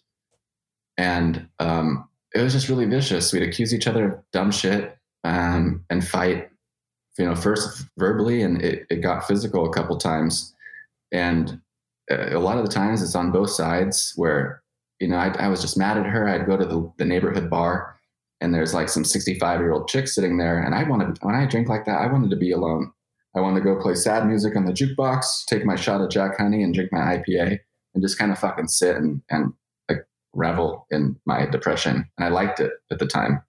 And a lot of people drink to escape, but sometimes I would drink to kind of feel more, because if I was sober, I don't know, I had a lot more of like a logical brain that I liked getting to that dark spot because I felt comfortable there. And, she'd see me talking to some old ass lady and I had no interest in talking in, but all she knew was that she was supposed to come to my house. And because I started drinking, I left her hanging and I was out choosing alcohol over her. And she would just walk up to me and slap me across the face. And then she's the bitch, right? She's the bitch that just slapped me in public and embarrassed the shit out of me. And I'm just like this drunken, narcissistic asshole thinking that it's her fault. And it just became like this really bad cycle. So 3 months after we get married, we get pregnant. And so it's not even year one of us hanging out and knowing each other. And she's pregnant with our first son. And she can't drink. I went sober here and there a little for her. The fighting didn't stop. Hormones kicked in and I wasn't there to support her needs as much as I didn't get it. To me, it was just like, okay, all I know is you're just being a bitch. And I didn't even try to be compassionate. Like, the narcissistic asshole in me just thought that, again, it's all her fault. It's always everybody else's fault, And like, looking back, shit, I don't know where we'd be if I had maybe tried to be a better man at the time. But I'm still thankful though, because I wouldn't be where I am now. And right now, like the last couple of weeks I've been sober, I've been more optimistic about where my life's going to go. And so it's hard for me to be mad at anything that happened, because one little change and it might have taken a different direction. And I do have 2 beautiful kids. The marriage, unfortunately, is going to not stay. It's not going to stick. We both made a choice to split up permanently. And it is what it is. I try to look at the good in that because I'm going to be a better person for this. And like, that was my rock bottom. We went out to the river a couple weekends ago and things were really fucking good. Like the couple weeks leading up to that trip, and we were both drinking again. I was working all day on my phone. She knew I had to work because COVID hit and we lost about $80,000 or $90,000 in canceled escrows from people not being able to get a loan because their business shut down. And so I'm fucking working my ass off trying to get us money so we don't have to lose a house or switch. She doesn't have to go back to work and we don't have to take the kids out of school. And even at that time, my mom was already helping financially because, drinking it kind of, it did and didn't play a role, because the drunkest year of my life, I happened to make the most amount of money I made too. But I wasn't drinking for that wow, making a lot of money, I'm having fun and celebrating anymore. It was like, I'm not making as much money. What's wrong with me? And I'm drinking because I feel like a piece of shit. And my wife would tell me that almost every day. And I just got really sad and bummed on myself. So we got in one last like big blowout fight. We were physical with each other, but like it came to a point where it could have stopped there and maybe things might have worked out. But she wanted to go home. And I was really set on us staying out. We were with all of her friends. I didn't want to leave and be embarrassed about what had happened. And my son's birthday was in 2 days. And that was the reason we went out to the river. We wanted to celebrate his birthday. And I was just like, dude, I'll go to a hotel, or I'll send you guys to a hotel. I'll stay in the RV. And let's just make it so our son doesn't have to go home and not do this fun shit for his birthday. And she's just like, nope, when we get home, I want you to move out. And things just kind of in my mind started spiraling. And I just kind of, I always think, like, she's never really understood this alcohol thing. She claims she loves me, but I've never seen that, because anytime anything has ever happened, all she does is threaten to divorce me. So I told myself that next morning, you know what? Like, fuck this. I'm going to see if she really cares. I'm just going to go fucking drink as much as I fucking can, and we'll find out. So I grabbed a couple of beers out of the cooler, 4. I went and chugged them at a table right next to the bar. Then I went up to the bar and I said, I want 4 double shots of Jack Honey. And so the lady, I don't know why, I was clearly already a little buzzed from the 4 drinks. She just straight up put it in a glass, and 2 seconds later it was gone. And I walked back and I got 4 more beers and walked back to my little table. And like, it sounded like a good idea. I told myself I was going to pretend that I was going to kill myself. And like, it was really dumb. It was that manipulation, narcissistic shit you're talking about. And what I thought in my head was going to happen was, she knows where the bar is. There's only one bar there. She's going to have her friends watch the kids real quick, come over and find me and be like, oh my God, I can't believe you're this sad. And like, how fucked up, like, it's embarrassing and it's not, because I have a feeling that this will help somebody. But it's hard to fucking look back and be like, dude, that is like the most little bitch thing I could have done. It's so selfish to just drink and leave my wife to watch our 2 kids while I'm out just getting wasted to play some dumb manipulative game to just see if she cared. What I should have done is I should have let go of that relationship a long time ago. But I had abandonment issues from my mom not being around, and I would do anything to make sure that relationship stayed together and my kids didn't have to experience 2 parents being separated while they grow up, even though I was creating a situation that would have been far more dysfunctional for them to be in. And that's just kind of like a realization I've had more recently, and why I'm totally okay with this happening the way it's happening, because it is going to be better for my kids. I still get to see them all the fucking time. I spend a lot of time with them. Every time they're with her, they ask about me on a daily basis. And so, because I was an involved dad, and I was a good dad, I was just a bad husband. And so instead of her coming to look for me, she took my suicide threats far more seriously and called the cops. Well, first she called my mom. She goes, what do I do? And my mom had talked to me, and I kind of told my mom the same thing because I knew that they were talking at some point. And so the only way that the story is going to check out and she's going to believe me is if my mom believes that too. So they both are thinking I'm actually going to kill myself. And I'm like, I'd start thinking, well, I have a gun in the car. We're camping out in Arizona. Obviously, I didn't want to kill myself. I didn't touch the gun. There was a highway right next to us.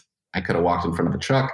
I could have done a lot of shit. And then I thought, you know what? I'll just like lay in the sun. It's 110 degrees. And that'll be like the trick. That'll be the way I'll go. I know I'll overheat. And eventually from drinking so much alcohol, my lungs are going to get up. My body's already going to be struggling from the heat. And that's perfect.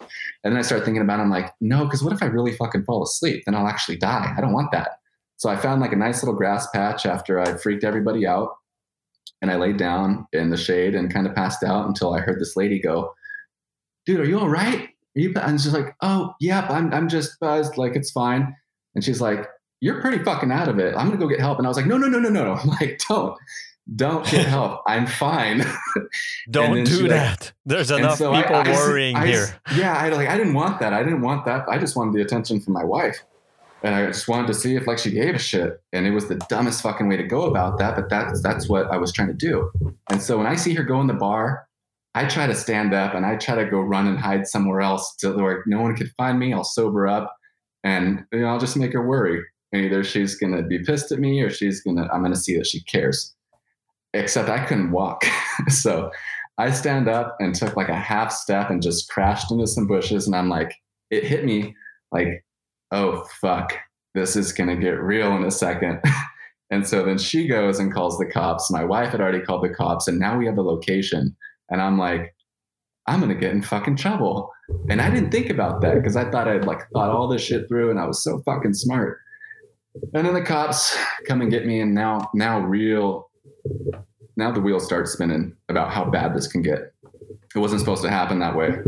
And I could go to jail.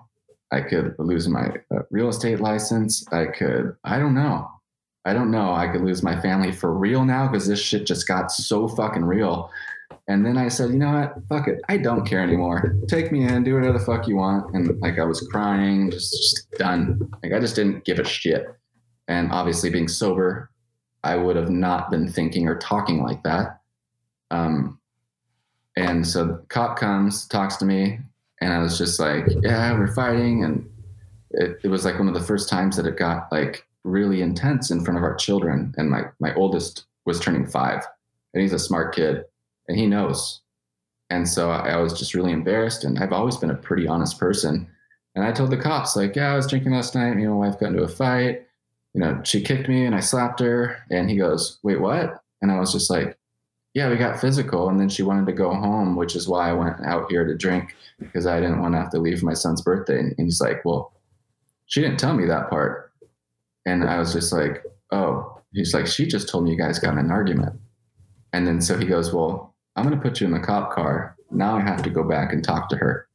And so I'm in the car, and he comes back and he goes, look, if this was California, you guys could both choose to not press charges and this would go away. But in Arizona, we got to take you in. And I was the drunk guy, and we had 2 kids there. So it was me. And I, in the cop car, I'm thinking, okay, now I'm going to get charged with domestic violence. And this is getting really, really real. So I get there, and I'm just in that drunken state of not giving a fuck anymore. And so they decide that we're not going to try him. We're not going to put him in a jail cell and make him go to court. We're going to send him 2.5 hours south to a mental institution in Yuma, Arizona. And I convinced the driver of the van to give me my phone so I could make a couple calls and plan on getting picked up by either mom or my wife. And I was doing the whole enabler thing. And my wife's like, no, I left and I went home. And in my mind, I was just still being so selfish. You fucking left me. I would never leave you if you went to jail. And like, it's not even crossing my mind of how shitty of a position I put her in.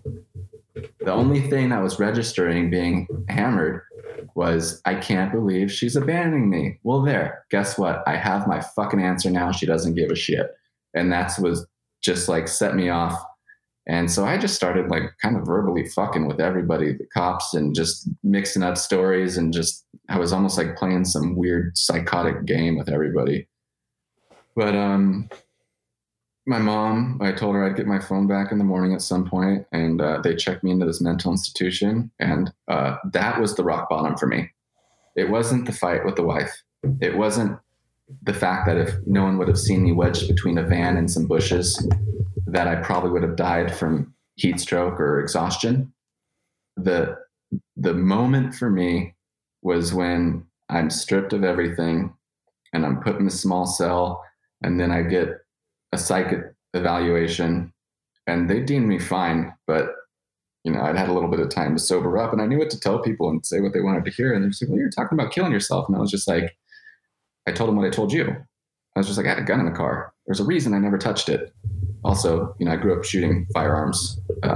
We're very, the cowboy kind of shit here. We went out to the desert and shot. I learned firearm safety, and I have a massive respect for guns. And so no matter how drunk I got, no matter how angry I was anytime, I've never touched one out of anger or just being wasted. It's just because that was my limit. It's like part of my code that I just would never break no matter what.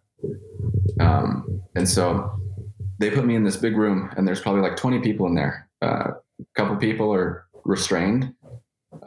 There's people banging their heads on the wall. The dude next to me under his blanket, he's masturbating. There's a white supremacist guy screaming at, Yuma, Arizona is real close to the Mexican border. So there's a lot of Hispanic people that are sitting there. And at first I kind of defended him, and I was bigger than him. Like I'm kind of a big dude. I'm like 6'1", 200 pounds, like pretty lean. And so I was just like, dude, you can't fucking talk to people like that. And the guy looks at me, he's like, he doesn't get it. Like, just watch him for 20 minutes. And I see him just talking crazily.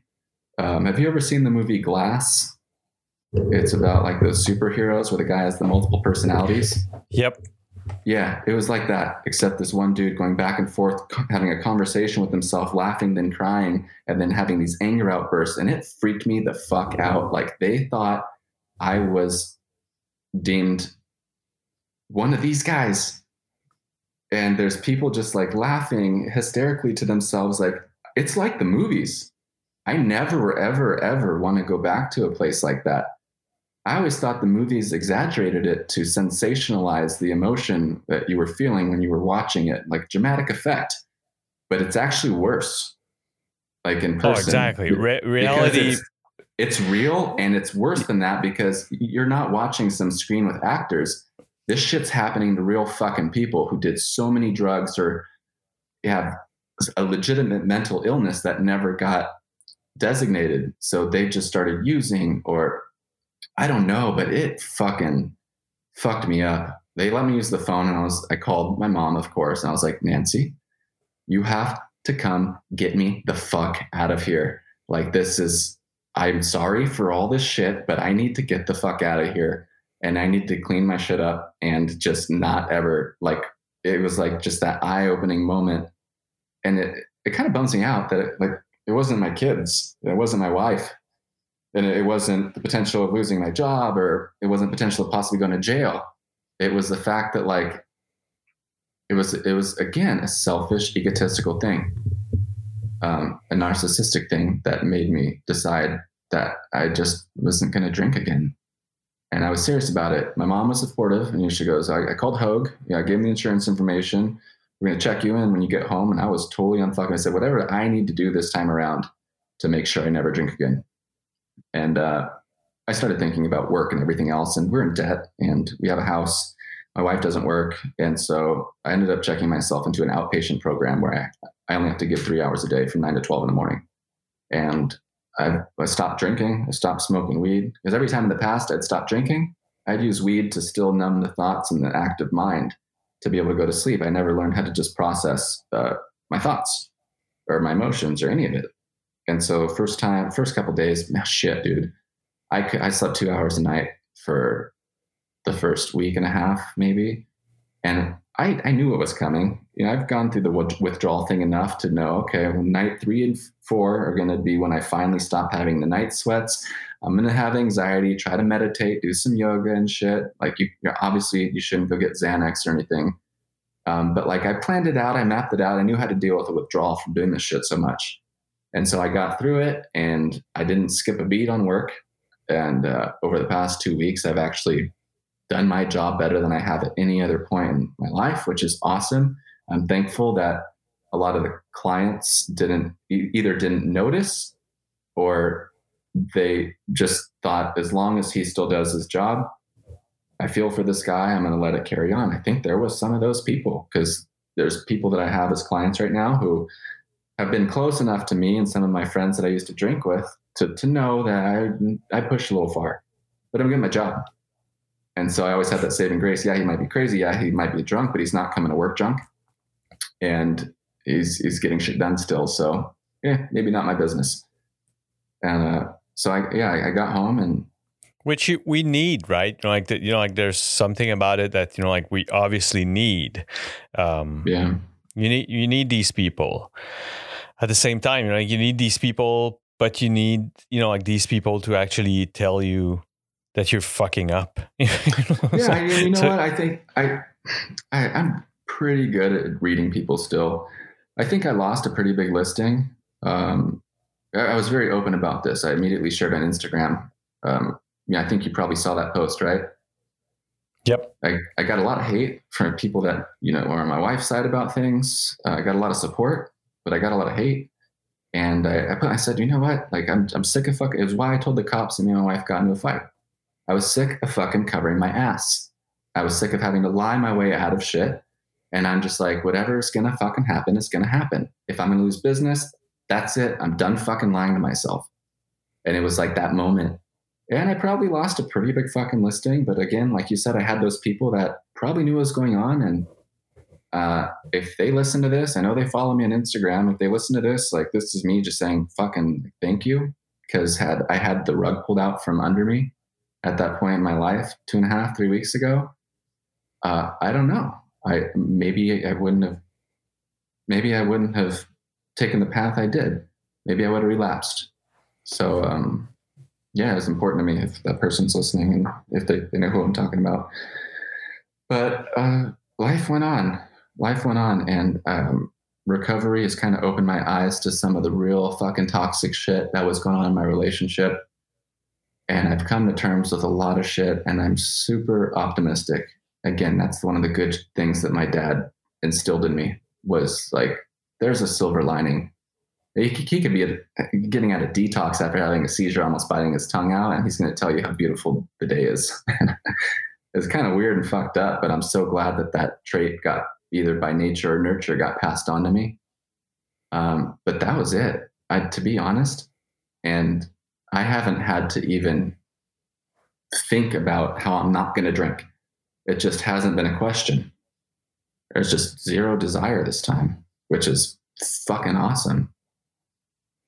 And you need to always remember this, like this fucked up story, like that's the, this is the first time I've told it to a public platform, and it's not easy, but I think that's how I'm going to get through it this time. Right? My whole thing is 45 to 60 days. And I'm about 30 days out from that time period where I think life's good again and I could maybe have that drink. So I know I got some work to do, but I think sharing this story with people is going to help me get there and move beyond that time frame this time around. I don't even want to say I know it's going to happen.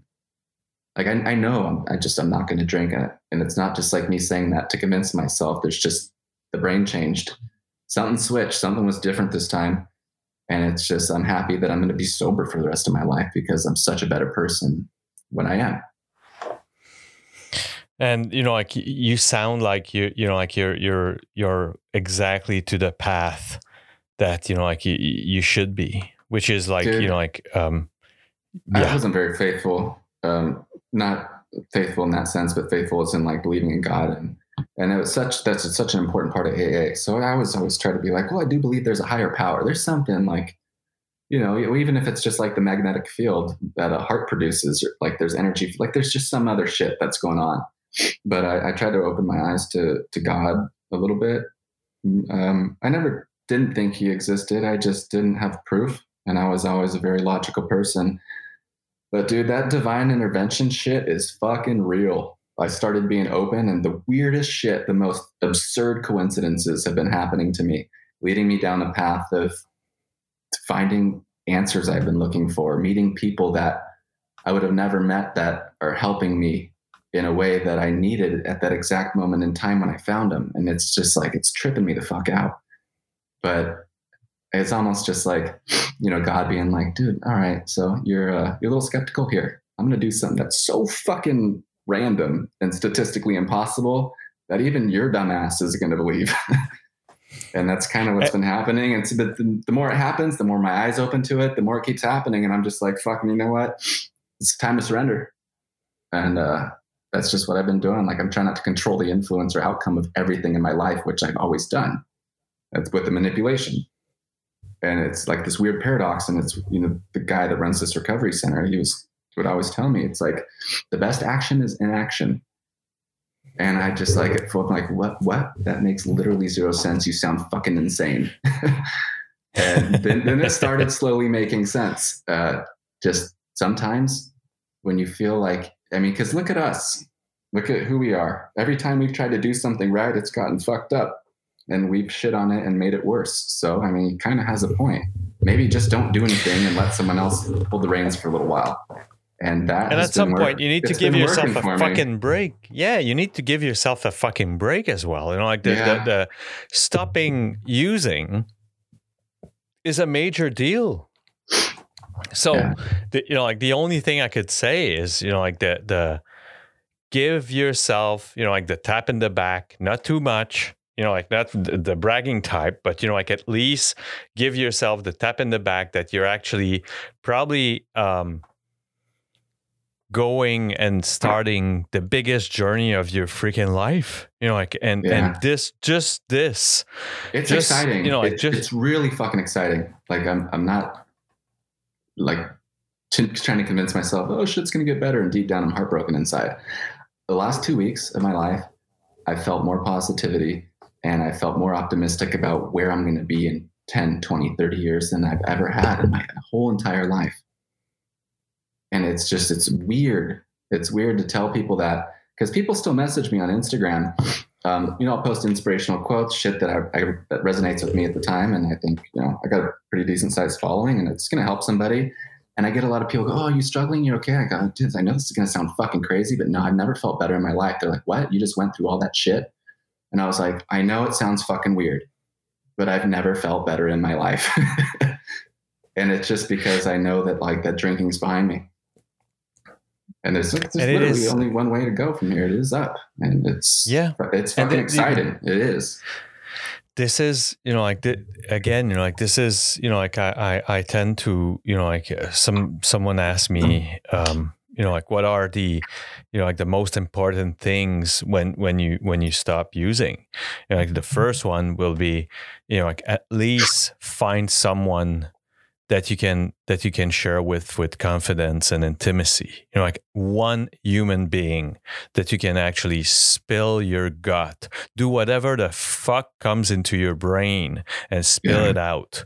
Some of these things are going to be so messed up that you're going to say, I can't believe I'm saying that. Dude, what? I'm not looking forward to the fourth step where you have to go through. Well, not only that, I mean, sometimes it's almost like living it, it's, some have asked me, how much have you worked your steps? And I'm like, I'm trying to live my steps, I'm trying to, every single time I reach out to my sponsor, I'm going to be, I'm actually telling him stuff that sometimes I can't even believe that I'm actually thinking. Mm-hmm.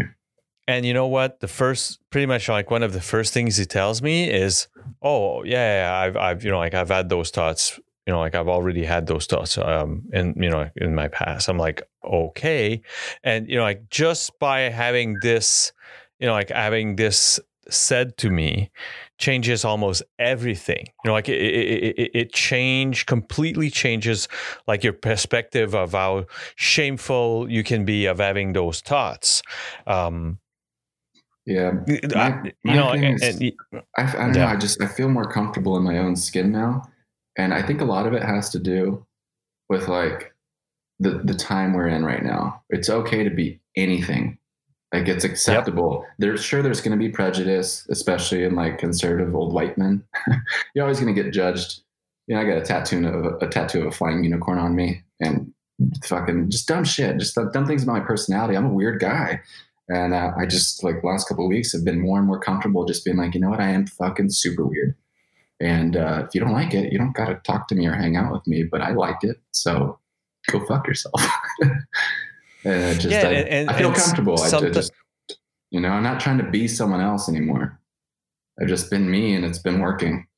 And I think I was such a big fear with all the shit that I've talked to you about with growing up and having those insecurities and wanting to fit in. And it's like, now I get it. Like the people that are meant to be your friends and meant to be those relationships are going to stay there no matter who the fuck you are, if they're the right people that are meant to be in your life. And maybe some go, you're a little too out there for me, or a little too eccentric, or a little too what the fuck ever. And if that person leaves, I just know that person wasn't meant to be in my circle. And it's okay. Like I'm actually, saving time. I don't want to waste time having a fake relationship with anybody, not in my mid-30s anymore, because I don't care. I just don't care anymore. It's freeing. It's really a good, freeing, and it's a good like thing. That. Yeah.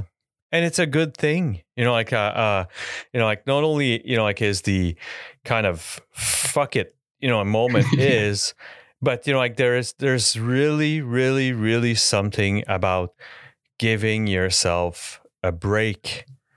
So it's all about, okay, that's where I'm at right now. And that's good. That's a good thing.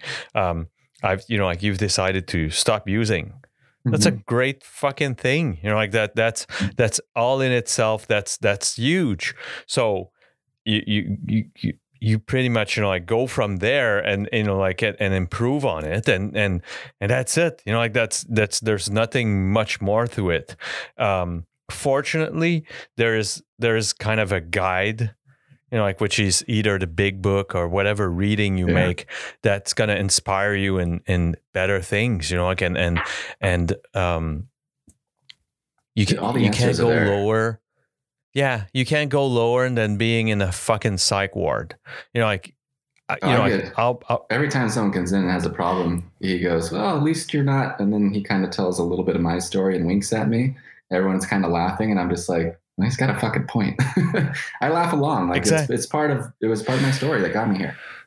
It is what it is. And there's no secret to that. You know, like there's, you know, like always having, you know, like a quick thought on these moments. And, you know, like some would be, you know, like that guy next to your cell screaming and losing his shit. And sometimes it's going to be, you know, like I was telling someone this morning that, you know, like don't ask why, but, you know, like that memory that I have of myself is actually bent over in a minivan crying because I lost a screwdriver. I'm sorry, crying my eyes. No. But it's you know, like it is a laughable situation. Yeah, just exactly. You just had that moment. It was a bottomless pit of desperation and sadness and tragic. I lost a fucking screwdriver. I could see that though. I mean, if you're so fucked up, you can't even keep a screwdriver around. But you know, again, you know, like I mean, it could be a really bad thing. Yeah, but there's not many, you know, like kind of elaborate thinking around it. My flash of that bottom moment is that image that I have, scratching the rug of the floor of that minivan, looking for a fucking screwdriver. And so I will never, ever forget that because I couldn't go lower in terms of how I felt. At that moment. Yeah. There was no lower moment in my life. And so if I always keep that in mind, I can never be anywhere else but higher in spirit, in emotions, in my head than at that time 15 years ago. And this is probably one of the, you know, like biggest secret of, you know, like, you know, like keeping sobriety. It's to look at this and say, I was not even a millionth of myself there. I'm anything but that individual that was in this car, you know, like, and then calling my family and crying that I wanted to die. And, you know, like you pretty much said that story, you know, like you said pretty much a story. You feel so fucking worthless at that point in your life. Like I had thoughts of like, I'm not good to anybody. I take advantage of people. I do things completely out of selfishness. Like the world would probably be a better place without me. And like it really at the time made sense to me. That's an angle. The other angle is that we're such egocentrical assholes that we want to share that pain with someone else. Oh. Yeah. I don't know. I wish I could go back and like replay that from a sober perspective, but still be trapped in my mind. But I think, and see really that, you know, like kind of check out, you know, I was sick of being such a fucking selfish asshole. Yeah, and the people you know, like actually, for my experience, the people that I was calling and telling them that, you know, like I wanted to die and this and that was all about hearing the, you know, like I guess it's the nice girl, you know, like the nice girl looking complex, you know, like I'm so ugly, and, you know, like she wants to hear that no, you're beautiful, you know, like it was pretty much the same thing, you know, like I want to die, no, don't kill yourself, you know, like we love you, you know, like kind of that. Same thing. I where, tried you know, to get someone to convince me. When I was talking to the police officer, I go, why don't we just do something logical? You tell me why I shouldn't die. And if you can make sense, then I'll agree to do what you say. And no one could convince me. I always had an answer that left everybody with no answer. And so that even like further depressed me. to where I'm waiting. What else? Well, you have so much to live for. I was like, first of all, you don't know me. No, I don't. Everything that you're going to tell me that I have to live for, I'm either hurting those people, or the physical things are just all superficial in some stressful kind of situation I put myself in that I can't leave now because how expensive it is to keep those things. So I'm constantly stuck in this hamster wheel of having to work to make money to afford shit that I'm trying to use to impress people I don't even fucking like.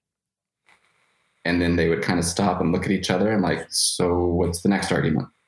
And like, I don't know, it's kind of like a game to me. But like, I was almost trying to convince myself, like, I should die. Like deep down, I don't think I wanted to, but I was like, I was kind of hoping that they'd give me a real answer, but nobody ever did. It wasn't up to them though. It was up to me. Being human is, like being human, being on this earth and having kids, and there are so many reasons, and at the same time, you just said it, you need to find those reasons within yourself. Like no one else can actually tell you that you're at the bottom, and you need to get reborn from that, and you're on a you seem to be on a fantastic track right now, and keep it going, James. It's alcohol's a depressant. I get it. Yep. I get why I was thinking and talking that way. And it's like there's two ways to look at it, and both of them do make sense. One, I could cut myself out of the equation. My kids might be better off. They're not going to have some piece of shit alcoholic father that caused a lot of trauma in their lives and made them go lead a life that's similar to mine, in which I'm experiencing so much pain. So from that aspect, it made sense. But I think the one good thing my dad taught me was that there's good shit somewhere. Like the whole Mr. Rogers thing, it's like, you just got to find the fucking good. And so the flip side was I'm capable. I'm capable of a lot. I've succeeded in everything I've ever put my mind to. Why don't you go and demonstrate that? And instead of just having your kids grow up not knowing what the fuck happened to their dad, like, sure, you're going to probably stop some trauma, but you're going to create a whole new realm of trauma from them not having a father at all. So the best logical way is to get your fucking shit together, be a man, and go stop the cycle that your dad was too much of a selfish asshole for him not to be able to break for someone he claimed to love. And that's the thing. That's why I'm still fucking mad at him, because I know how much I care for my kids. And like, I would do anything for him. And it pisses me off that my dad, in my mind, didn't feel that way about me. Yeah. And I think, like the process you're going to go through is that it probably was the same thing that you went through, which is, like that, like there's a part of it that, like you describe your dad as someone that probably has had his own addiction, Yeah, so, did. It's hard to forgive now being a father myself and knowing those feelings. Like it's weird, but I shouldn't blame him based off what I'm feeling, because I don't know what the fuck he was going through. He ended up in a lot worse places than I did from his drinking. Believe that or not, he ended up in detox multiple times and started having seizures and lost multiple jobs, lived in a little shithole box where he ended up getting cancer. And instead of going and getting it fixed, he drank himself to near death. And 2 times he had an opportunity. I didn't care as much about my dad. I was the boy. I was mama's boy. And my sister and my dad had a little bit more of that connection. And he wasn't answering her phone calls. And she went and found him and, 2 bottles of Southern Comfort on the floor. And he was just out and like about to go. Took him to detox, took him to the hospital. Doctor said, you got kidney cancer. So he got his shit together. He got his kidney removed and everything was fine. I said, come back in 6 months. Make sure we got it all when we took out your kidney. And he waited. He started drinking again. And he waited like 1.5 years. And by the time he went back, they go, well, your cancer not only came back, but it spread to 5 organs. So we're looking at an immediate operation. And like the fact that it spread to 5 organs, like this shit blows my mind. They got it all out. Like multiple hours and hours of surgery. And then they told him again, come back in 6 months, make sure we got it all. And he pulled the same dumb shit. And by the time he went back into the hospital for the same reason, my sister trying to reach out to him and finding him drinking himself half to death and then taking him into the ER because he had lost everything. And under the whole Obamacare thing, like the only way that they had to take you if you went in through the emergency room. It was this little loophole here in our healthcare system. And so he went in and just, it was turning yellow, and they thought it was from drinking the liver, but it was because he had a softball-sized tumor on his liver, and that was it. There was nothing they could do. And I remember him just like sitting in bed, like kind of crying, and I didn't fucking feel anything for him, because he's like, why me? Why did God put me in this position? And I'm like looking around the room to see if like there's cameras for a joke TV show, going, why you fucking had every opportunity to avoid this shit. And you chose to drink and not take, like if it was me and I had cancer and the doctor said, come back at 6 months, I would come back in 6 days and be like, dude, I know, let's just do the test now. And I'm going to do it every 6 days and make sure that I don't fucking have cancer. And for some reason, like it's just an alcoholic mind, and what he was going through at the time, it just wasn't important to him. Maybe he didn't fully understand what was going to happen, and he had some sort of delusion from drinking. But like when he was sitting there, and like looking back, I feel bad for not feeling shit for him, because I'm sure what he was going through was really fucking scary, knowing like that was it. There's nothing you can do anymore. They tried to give him chemo pills. It made him lose a shit ton of weight, made him feel like stuff. And he just said, he didn't want to go out that way. So they took him out of the hospital, put him in a nursing home. He hated it there. They put you in a room with these shitty people, and the guys that just had, they'd shit themselves, or just it'd smell weird, or the food tastes like crap. And so we moved him into like a little house where there was a nurse, and I'm pretty sure I went and saw him the day he died, earlier in the day, and I just hadn't seen him in like a week, and I went and visited him, and he was like 100 pounds. He couldn't talk, and there's just something on his face. And like I just knew like he was gone soon. And that night he passed away.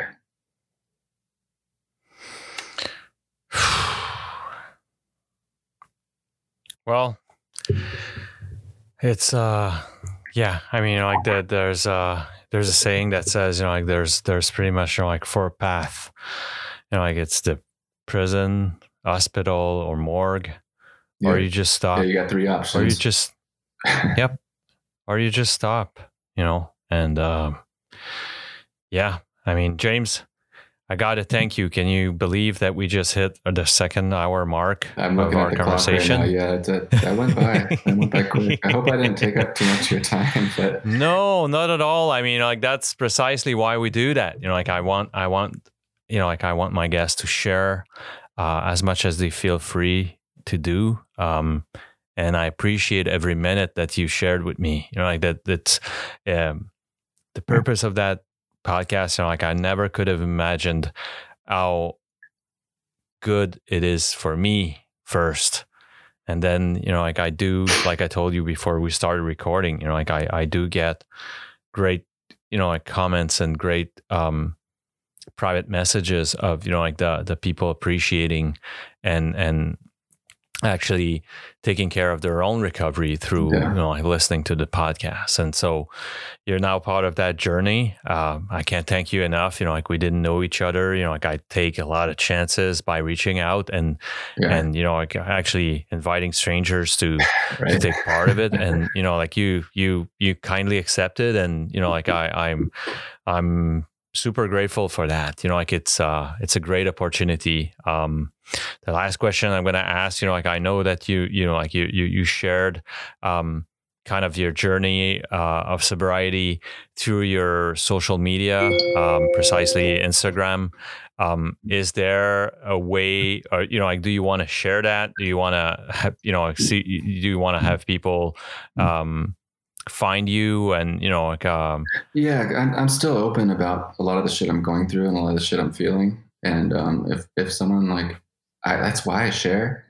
And there's people that'll reach out to me and they're like, dude, I've been following you for 5 years, and it's just been like a fucking reality TV show, just like because I'm pretty open about the ups and the downs, the good and the bad, and my struggles and everything. I talk pretty openly about it, and if I don't know how many people I'm helping until someone steps in and speaks up and says, hey, when you did this months ago, I got hooked following you. And it's a real estate page. I advertise my houses on there, but I think there's like something special about bringing like a very real quality to that, because, social media, it's like a fucking highlight reel most of the time. And that, I think it's really big reason why there's so many mental illness problems in these young kids who only see the coolest shit that someone's experiencing in their life, and that to them it looks like real life. And young kids fucking kill themselves over this shit. Like yep. I don't want to be a reason that someone kills themselves. it's crazy to me. But yeah, I mean it's a topic for another day, mental health and everything. But I don't want to contribute to that. So yeah, I think I was thinking about it a little bit, and I'm sharing my story. Like, obviously, it is what it is. It's me. It's what I've gone through. It's my life experience. It's going to help people. If for some reason there's someone who follows me in my job or personally that chooses to just think I'm a big fuck up and they don't want to be in my life, just whatever. Like I was telling you, I just don't give a fuck anymore. And so where can people find you, James? My Instagram handle is @ransomhouse. That's RAN as in Nancy, SOM as in Mary, .house, HOUSE. Awesome. Again, thanks a lot for your time. Really, James, it was it was a treat for me. It's yeah. I mean, it's the similarities that always throw me off my my chair. That it's so many parallels I can make on some of the stuff I went through and I fell through. That I'm super grateful of you sharing. So I wish you the best. I hope you keep that your head high, and the transparency that you had with me. You keep it everywhere, and that those are great. Those are great qualities that you got, and keep them, you seem like a great human being. And, I people would have missed that story if it, anything tragic would have happened to you.